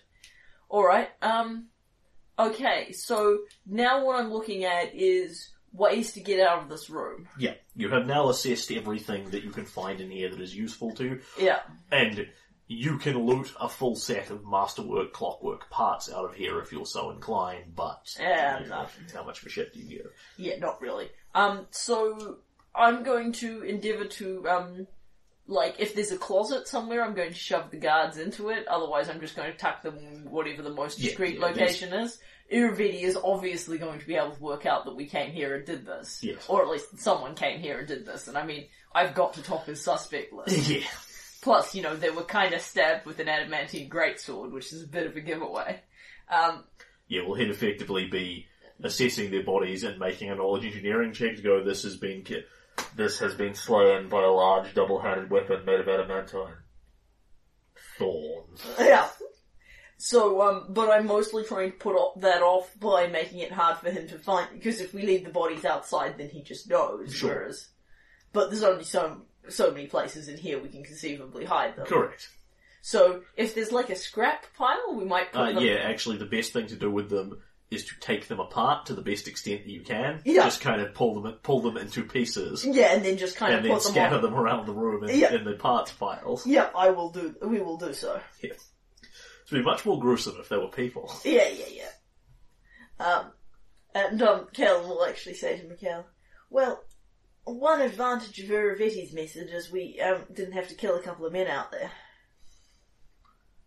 And at least he's clear in what communications are available. I'd have encoded these. Mm-hmm. Aye, although it seems that he was concerned enough not to write everything down. I suppose these, and she sort of gestures to the schematics, are enough of a code in and of themselves. I can't make hide nor hear of them. I'm glad you can. At this point, I really know a lot more about golems than I can say I ever desired to. But I'm pleased to say my general thick skull means I can't, I don't really have the knowledge that Uravetti possesses, and certainly he hasn't written down his evil ritual anywhere. But it does give one curiously to think that Koth was once a living man. It does make me wonder if he volunteered for the procedure. He could be anywhere between a desperately loyal follower to a criminal, she says, and sort of takes a breath at this one, and it just gives Kaelin like this slightly sideways look as the thought process goes through her head of like, how loyal would you have to be to let your king do that to you? Would I do that? Yes. Wait, is Koth functionally his Michaela? And if so, you. I almost hoped that he wasn't a volunteer to have followed Uravetti into this, with Uravetti not knowing what he'd be taking away. The Clockwork King is, or whatever else, not a sadist. Nay, and he clearly isn't making a habit of this kind of thing. He's, as far as we know, aside from doing it to himself, Koth's the only one he's done it to. Perhaps Koth just wanted to be the best that there was. It's not a common... Not many people are willing to go to that extent, but there are those out there that are, or else there wouldn't be any things like liches and the like. And he must have spent quality personal time with Uravetti before that. He must have had some idea of what he was getting into if he did volunteer. I mean, you don't have to spend a lot of time with Uravetti to work out he's not exactly normal. I have stitched people together and done surgery before. No, I haven't. Damn you, Titania. I have the memories of having done so. I can tell you at the least that the sort of procedure that Uravetti is working on, from what little I can understand of it, would require a great strength of body and probably will both to survive it. He wouldn't be able to simply pick up random people on the street and transmogrify them to that extent, even if he were willing to. Koth would have had to have been a substantively strong or fierce warrior to begin with. One thought that heartens me. I don't delight in move on finding these plans, but there seems little point taking them with us because Uravetti can make more. But the secret of how to create another Koth is only in Uravetti's head. Also, these plans are actually damned hard to assess. Yeah. Like, once you're passing those DC 30 checks, Kaelin is not a mechanical genius, because that's DC 40. Yeah. But he's certainly mechanically really smart. Mivon is unlikely to be able to produce somebody who's got 18 ranks in knowledge engineering. If we take Uravetti out one way or another, that secret, dies with him. He, as a living man, he thought no man should possess that knowledge, and no one besides him does. And I think he was right the first time. I'm not Tristan. I have no love for the Aslanti histories. I'm concerned only for whatever relates directly to Stagthorn, what is happening here, but there must have been broken and twisted people. They're almost better off as the lizard folk of Mirkvale, I think. Well, from what little I was able to absorb of Tristram's dissertation on the subject, I She gather... rolls her eyes slightly. I gather they went downhill over time.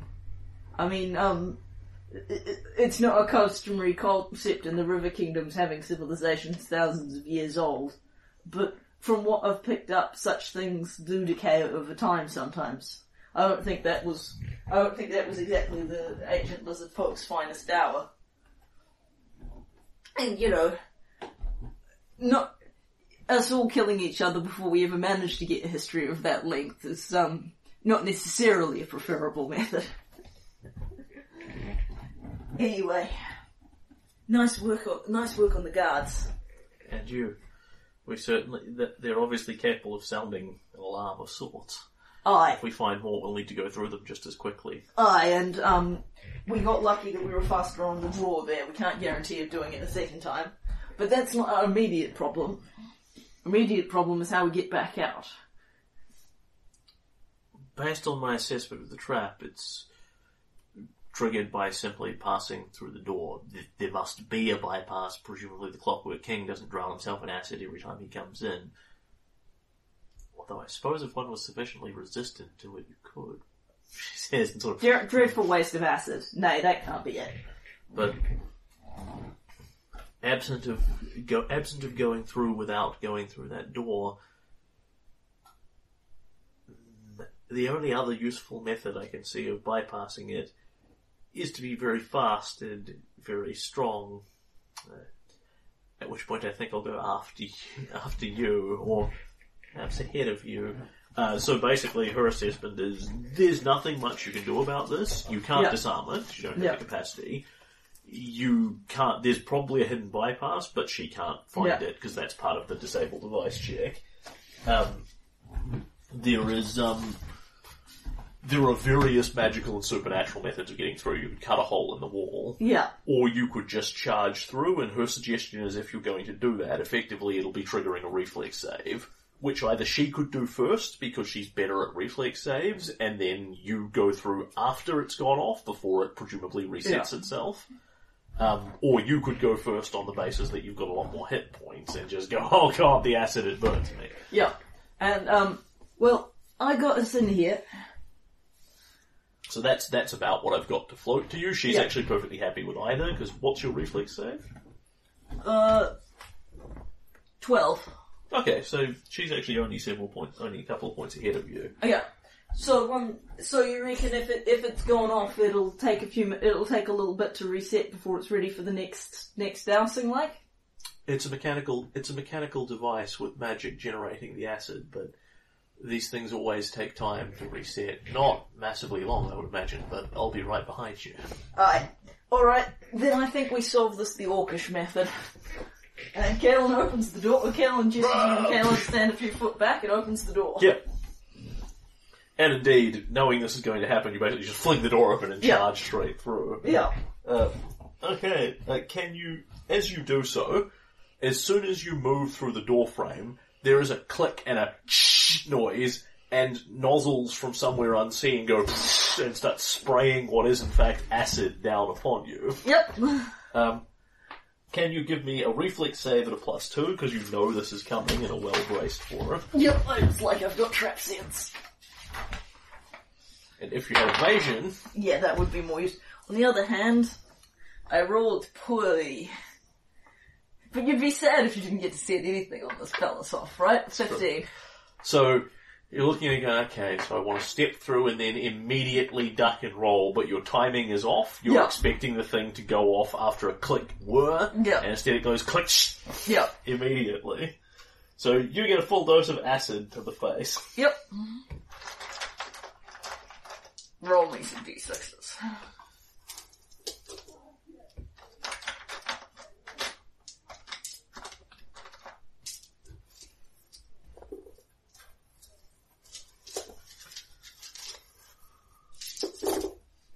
Wow, that is a lot of d6s. 20.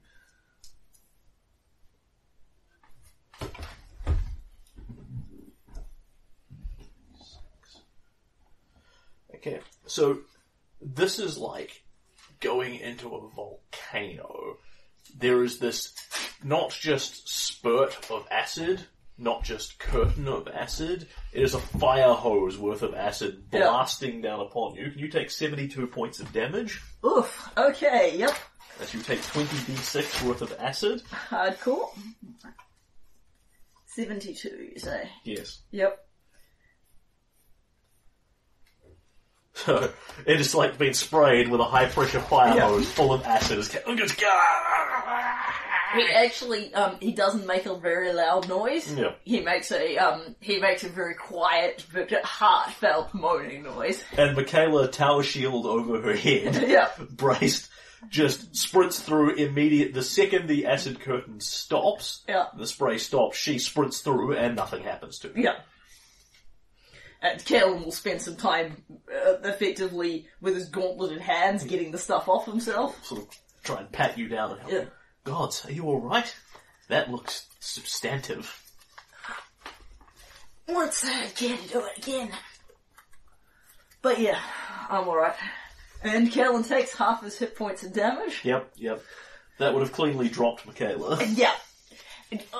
I figured the chances of making the reflex save were pretty good, but...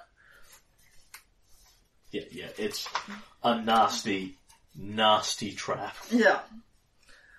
Well, bloody hell, he's certainly taken care of it. He may not have exactly overspent on the guards, but he's certainly, taking, that would, he would just carry out whoever tried to break into his private workroom in a bucket. I would say the Clockwork King doesn't have a lot of tolerance for thieves in here, particularly with his secrets. Okay. Alright. If you've got a healing spell up your sleeve, I wouldn't say no to one. Yeah. It's done that to fix it all, but why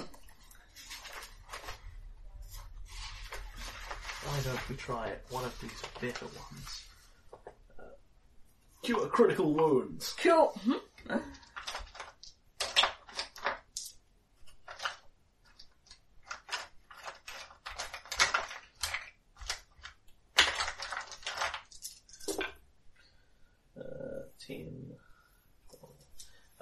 Have 27 points back again. Sweet.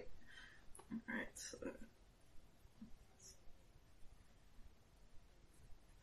Sweet. And Kalen's largely fine. Yeah. Iravetti is not fucking around. Yeah. Traps. It's fucking his messages don't go into the secret workroom. There are two guards right there, and they didn't appear to be, stab on sight. If I think if we'd kept walking, they wouldn't have stabbed us for being, if some humans happened to wander in here. Yeah, because the guards would warn them off. you know from experience that Iravetti, from what you found out, Iravetti takes court in a courtyard out here. So, yeah.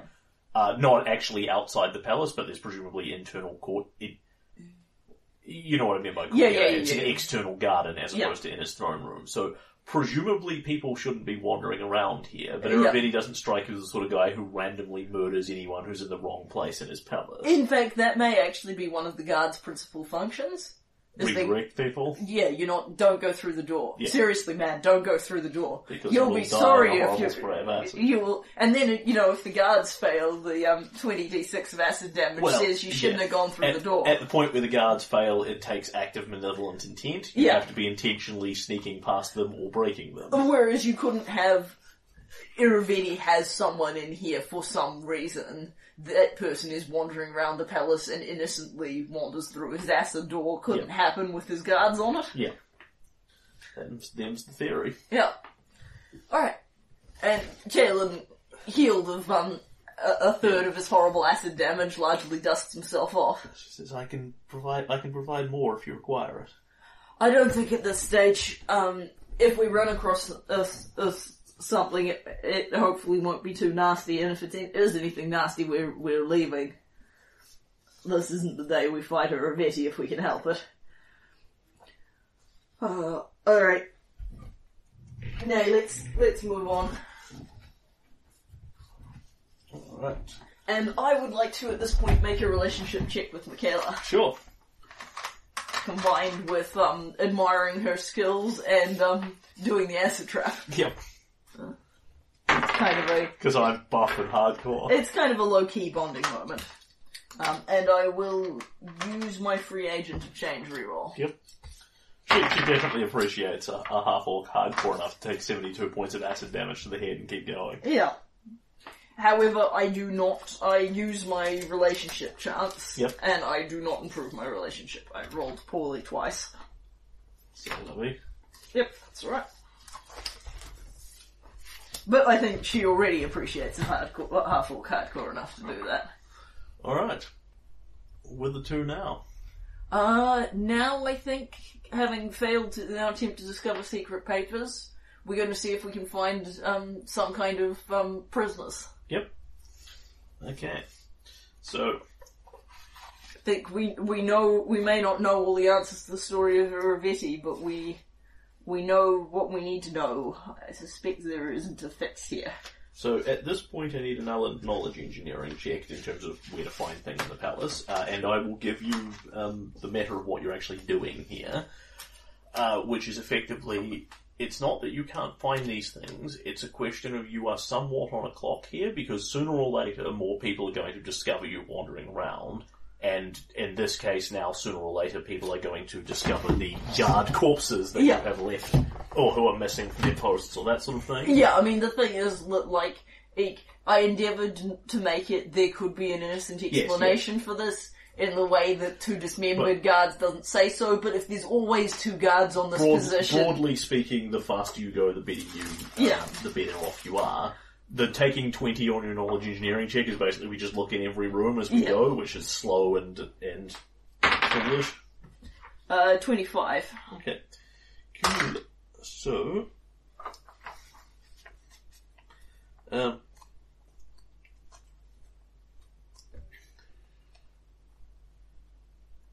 you start to head through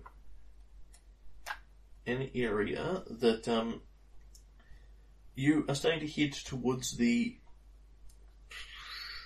This be relative. Basically, you're heading towards the side that you think is going to get the best sun, warmth, that sort of thing, where you would put people. Iravetti expressly told you that he was keeping Keston in a...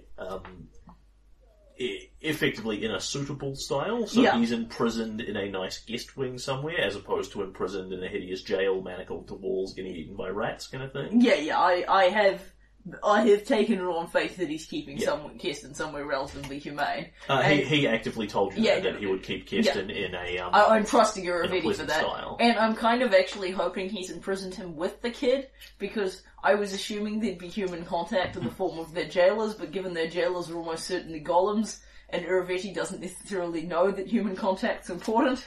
There's a good line of logic there. Iravetti is not a sadist, so he doesn't strike you as the sort of person who's going to put people randomly in the dungeon of rat eating. Yeah. Simon Rusk is a valuable hostage whom he wants to treat well. Yeah. So whether or not he's in with Keston specifically, he's almost certainly in the same sort of place. Yeah, that was... I always, in the same room. I always figured that. It's just, I hadn't really figured on Keston being in a place where he'd see no other people for a year, so I'm hoping he's not effectively in solitary confinement, because Iravetti wouldn't see that as a problem.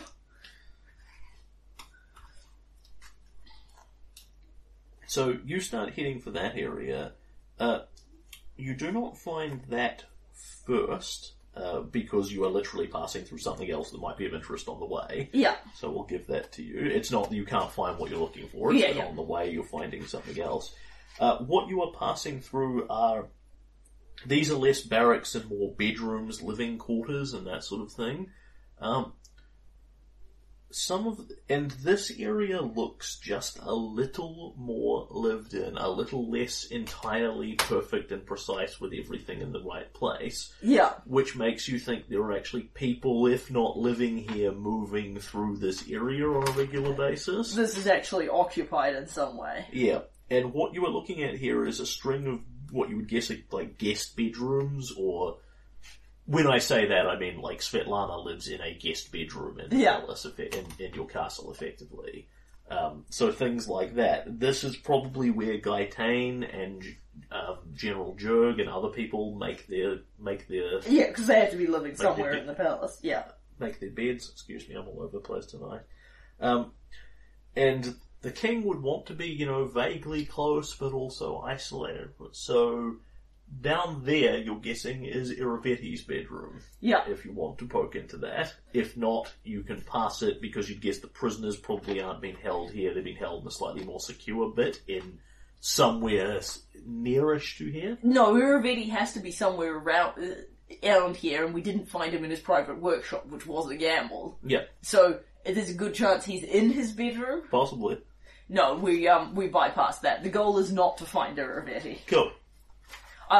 It may be that's where his secret journal is, but rumbling his actual bedroom for a guy who does not sleep is a bit too risky. So, bypassing that, you head through to the area that you think would effectively be like the visiting diplomat's quarters. Yeah, And here, once again, you see guards. yeah. And you're pretty sure you're in the right place here. Behind that door there is either Keston, Simon, or possibly both, because the diplomatic wing tends to be designed for people and their entourage. Yeah. So you have a room where the person can bring their own guards into and their own servants, etc., etc. It's effectively a penthouse apartment. And it tends to be relatively well securable, which means you can convert them into prisons relatively easily. Yes. Because the point is that you don't want anyone breaking in to attack the diplomats. Yeah, particularly if you have acid traps on doors and guards. And you don't want the diplomats just kind of randomly roaming around with no one watching them. And you can, in fact, give me a perception check here. Okay, because I'm so good at those. 17. Good lord, that's certainly about as well as I'm going to do. And Michaela with a 24. She's getting better at listening to things now as well. It's listen, sorry, in this one.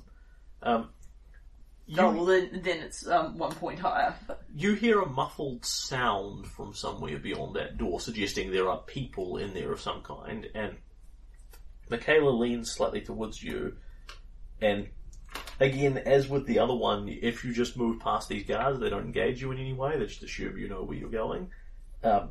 Michaela is making the disguise check here, but we're functionally just letting the other result ride. Yeah. You've made it past the guards, so you've made it past the guards until circumstances change. So you just walk past them, you hear this noise, and as Michaela takes you around a corner, she says, "Did you hear that?" I heard something. No one says Avant quite like that. It's Keston. He's in there and talking to somebody. He's hoping the other fellow is Simon Rusk. So she just heard she says, I heard Keston's voice, pleasant but a little frustrated, saying Avant and then cursing slightly. Alright. Well, I definitely think having come this far we want to go through that door. So how many guards were there on the door? Sweet. Yep, same two. Yeah. The exact same two. They look identical. They're I don't think... yes. Alright, so question. There's some word of recall spell. Can you take more people out than just the two of us? I think so. I know there's a limitation of some kind, but it certainly won't be exceeded by 200 people. Because I'm thinking that valuable trade goods or no, I've no real hankering to try and get these two out past the sentries. Word of recall. You may carry one additional being creature per 3 caster level, so that is 1, 3, 6, 9. Yeah, easily. Sweet. Once you start to get up to like 6 people, then I'd have to actually check it, but presuming it's just the two of them in there, no problem whatsoever. If it's warded against teleportation, Yeah. would she lose the spell, or just not realise that she can't cast it and be able to cast it elsewhere in a place that isn't warded against teleportation? We talked about this. Yes, I know, I just can't remember what we said. The spell fails. Yeah. Because it's just, if I was going to ward any place against teleportation, it would... On the other hand, that's a lot of money to spend on fairly random prisoners. Likewise, you cannot teleport unwilling creatures, so Michaela would tell you you're going to have to at least... Keston would doubtlessly go with you as soon as you ID yourselves. Yeah. Simon, you might have to at least vaguely talk into it, because what you've seen from Elora and Marlin, his parents, is both of them are being used as blackmail legs against the other one. Yeah. He's telling Marlin, I'll kill your kid if you don't do what I want. He's told Elora, I'll kill your kid. He's also told her, I'll kill your husband. Yeah. If he had Elora, he would have doubtlessly told Martin, I'll kill your wife. Yeah. And it's possible he's told the kid, I'll kill your parents unless you sit here and do X. Yeah. On the other hand, So, functionally... Kaelin is literally carrying around a letter written by Marlon. Yes. My point is it's going to be slightly more engaged than you just walk in, tap him, and you're Yeah, naturally. Okay, and, Michaela and I are going to try our 1-2-3 trick on these guards. Yep. Because the nice thing about golems, if it works on one unit, it'll work on them all. Certainly our theory. Cool. You walk up to them, and this time you get another bluff check. Cool. The same sort of thing happens again. These ones, however, do not immediately go for you, because Michaela's assessment is that the prisoners do have people come to them. Yeah. You know, food must come in here, among other things. Maybe Iravetti comes to visit them. Yeah. Maybe these units get traded out, or there's no particular reason to have a relief shift. But regardless, this prison is not off limits in the same way the workshop is. So, effectively, I'm just jumping through this pretty quickly. So it's effectively Michaela bluffs them a bit and will basically... In theory, you could just go in past them, or you could get a surprise round and just jump the shit out of them. I think we get a surprise round and jump the shit out of them. She passes their sense motive with the bluff check this time, so you get a surprise round and jump the shit out of them. Yeah, because at that point I'm presuming your theory is we don't need to roll through that? Actually, yeah, we do. Okay. I think you'll do it, but the consequences for fucking it up are severe, so yeah, absolutely. If you roll a lot of poor rolls and poor damage and don't pull it off, then they're going to go boom and you'll have to start running. Sure, alright, so Kaelin rolled a 3 in initiative, doing his bit to make it easy for the Clockwork Guards. Well, you're getting a surprise round on them anyway. Yeah, Michaela rolls a 21. Yep. At which point... And they roll a 7. Yep, so it's like this, but the Clockwork Guards are here. Correct. She gets a surprise round. Yep, so she gets a standard attack. Hits the first one.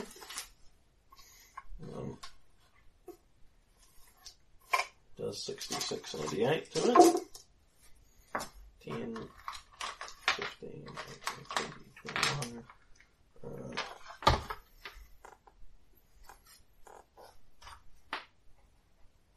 27. Same thing again. She will hit one, then hit the other one. Yep. Except now, because you're having a surprise round, she only gets one attack. Shot. Yep. So you get one shot. Yep. So I will hit the one she hasn't hit. Yep. I crit thread it, but it's presumably... Oh, I can crit it because you can crit anything. Tristan told you how the Clockwork Men work. Yep. Just hit them harder. Yep. So I crit damage and so that is 12 plus 11 is 23 times 2, and then I roll the other d6s. So I think that one's dead. Yep. I don't... Do I get to cleave on a surprise round single attack? Yes, you do, because you are only capable of taking a standard attack, but a cleave is effectively a free attack. Cool. Alright, and then I get a 29 to hit the other one. Smack. Cool. And then I do regulation brand damage on that one, so that is... And that's already injured. Yep, so...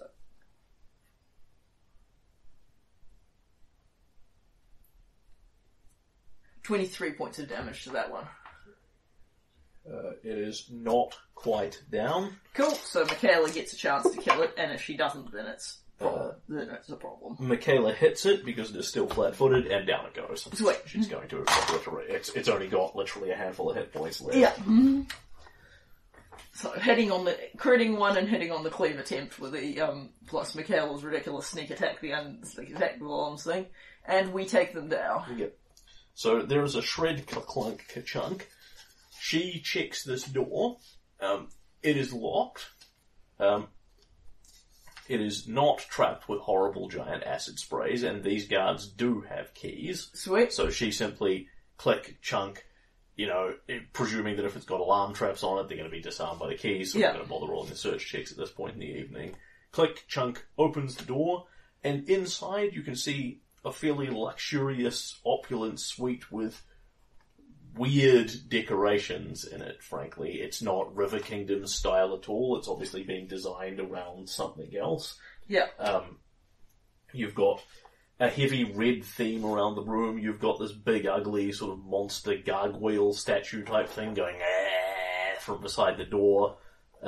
You've got a bunch of other weird statuary and things around, and in the back corner by what you'd guess was probably once, might have looked out onto a courtyard or garden, but it looks like the window has not been, by any stretch of imagination, hastily boarded up. It has been completely altered and rebuilt for this purpose. But you're guessing structurally. Yeah. Probably used to look on a courtyard before they got rid of the window and built the wall in solidly. And there is Keston Garrus is sitting there in a pair of silk pajamas, sort of lounging back, leaning against a chair, staring at what appears to be a chessboard. And on the other side, there is a thin young man that looks very, very pale and has a tiny pair of those pince-nez glasses, a shoulder, looking up, leaning over the chessboard, and both of them glance up as two clockwork units open the door and come in, not particularly alarmed or surprised at this point. So we shut the door behind us. Yeah. And then, how do we take these things off? For starters. And this guy, the kid represents the description you have been given of Simon Rusk. I'm sure you jumped back in. Yeah, I did. Absolutely. But can you give me a knowledge nature check first? Sure. Don't have any knowledge nature, but I did roll well. So 18 or possibly 13, given I'm not trained in it. Okay, cool. So, nope. Cool, so continue on with what you were doing. Cool, that's fine. So, I effectively asked Michaela for advice on removing enough of the disguises to make her identities apparent without wrecking them. Yeah, she says click the faceplate around here. Yep. Click, chunk sort of lift the helm off of it. At which point you are recognisably Kaelin. Yeah. And because we didn't bother disguising who we were underneath for this bit of the operation. Yeah. And Keston looks up, kind of startled. Yeah, because I imagine the gold units don't usually remove their heads. Like, he looks up just kind of disinterested, like, okay, the guards are coming in. Both of these guys look kind of bored. Yeah. Very much a sense of ennui, and there's four... It's like they're stuck in a place with the same four walls Imagine all being the fucking time. Imagine being, like, quarantined. And never getting to go out or do anything interesting. And so you pull your head off, Yeah. and Keston looks up, and says, by all the gods, Kaelin? Hey, Keston. We're, here to rescue you. You hear from behind you as you say this, and the big, ugly statue that you have just walked past and failed to recognise as anything other than a big, ugly statue comes to life and begins attacking you. Yep. And we will leave it there. And so this great gargoyle-like statue, this winged horn beast that is just sitting vaguely near the doorway of the room, just completely still. You see Keston's eyes light up with alarm. He obviously didn't know this was going to happen. Yeah. It's clearly just been sitting there. Goes up behind you and raises its hand. Dun dun dun.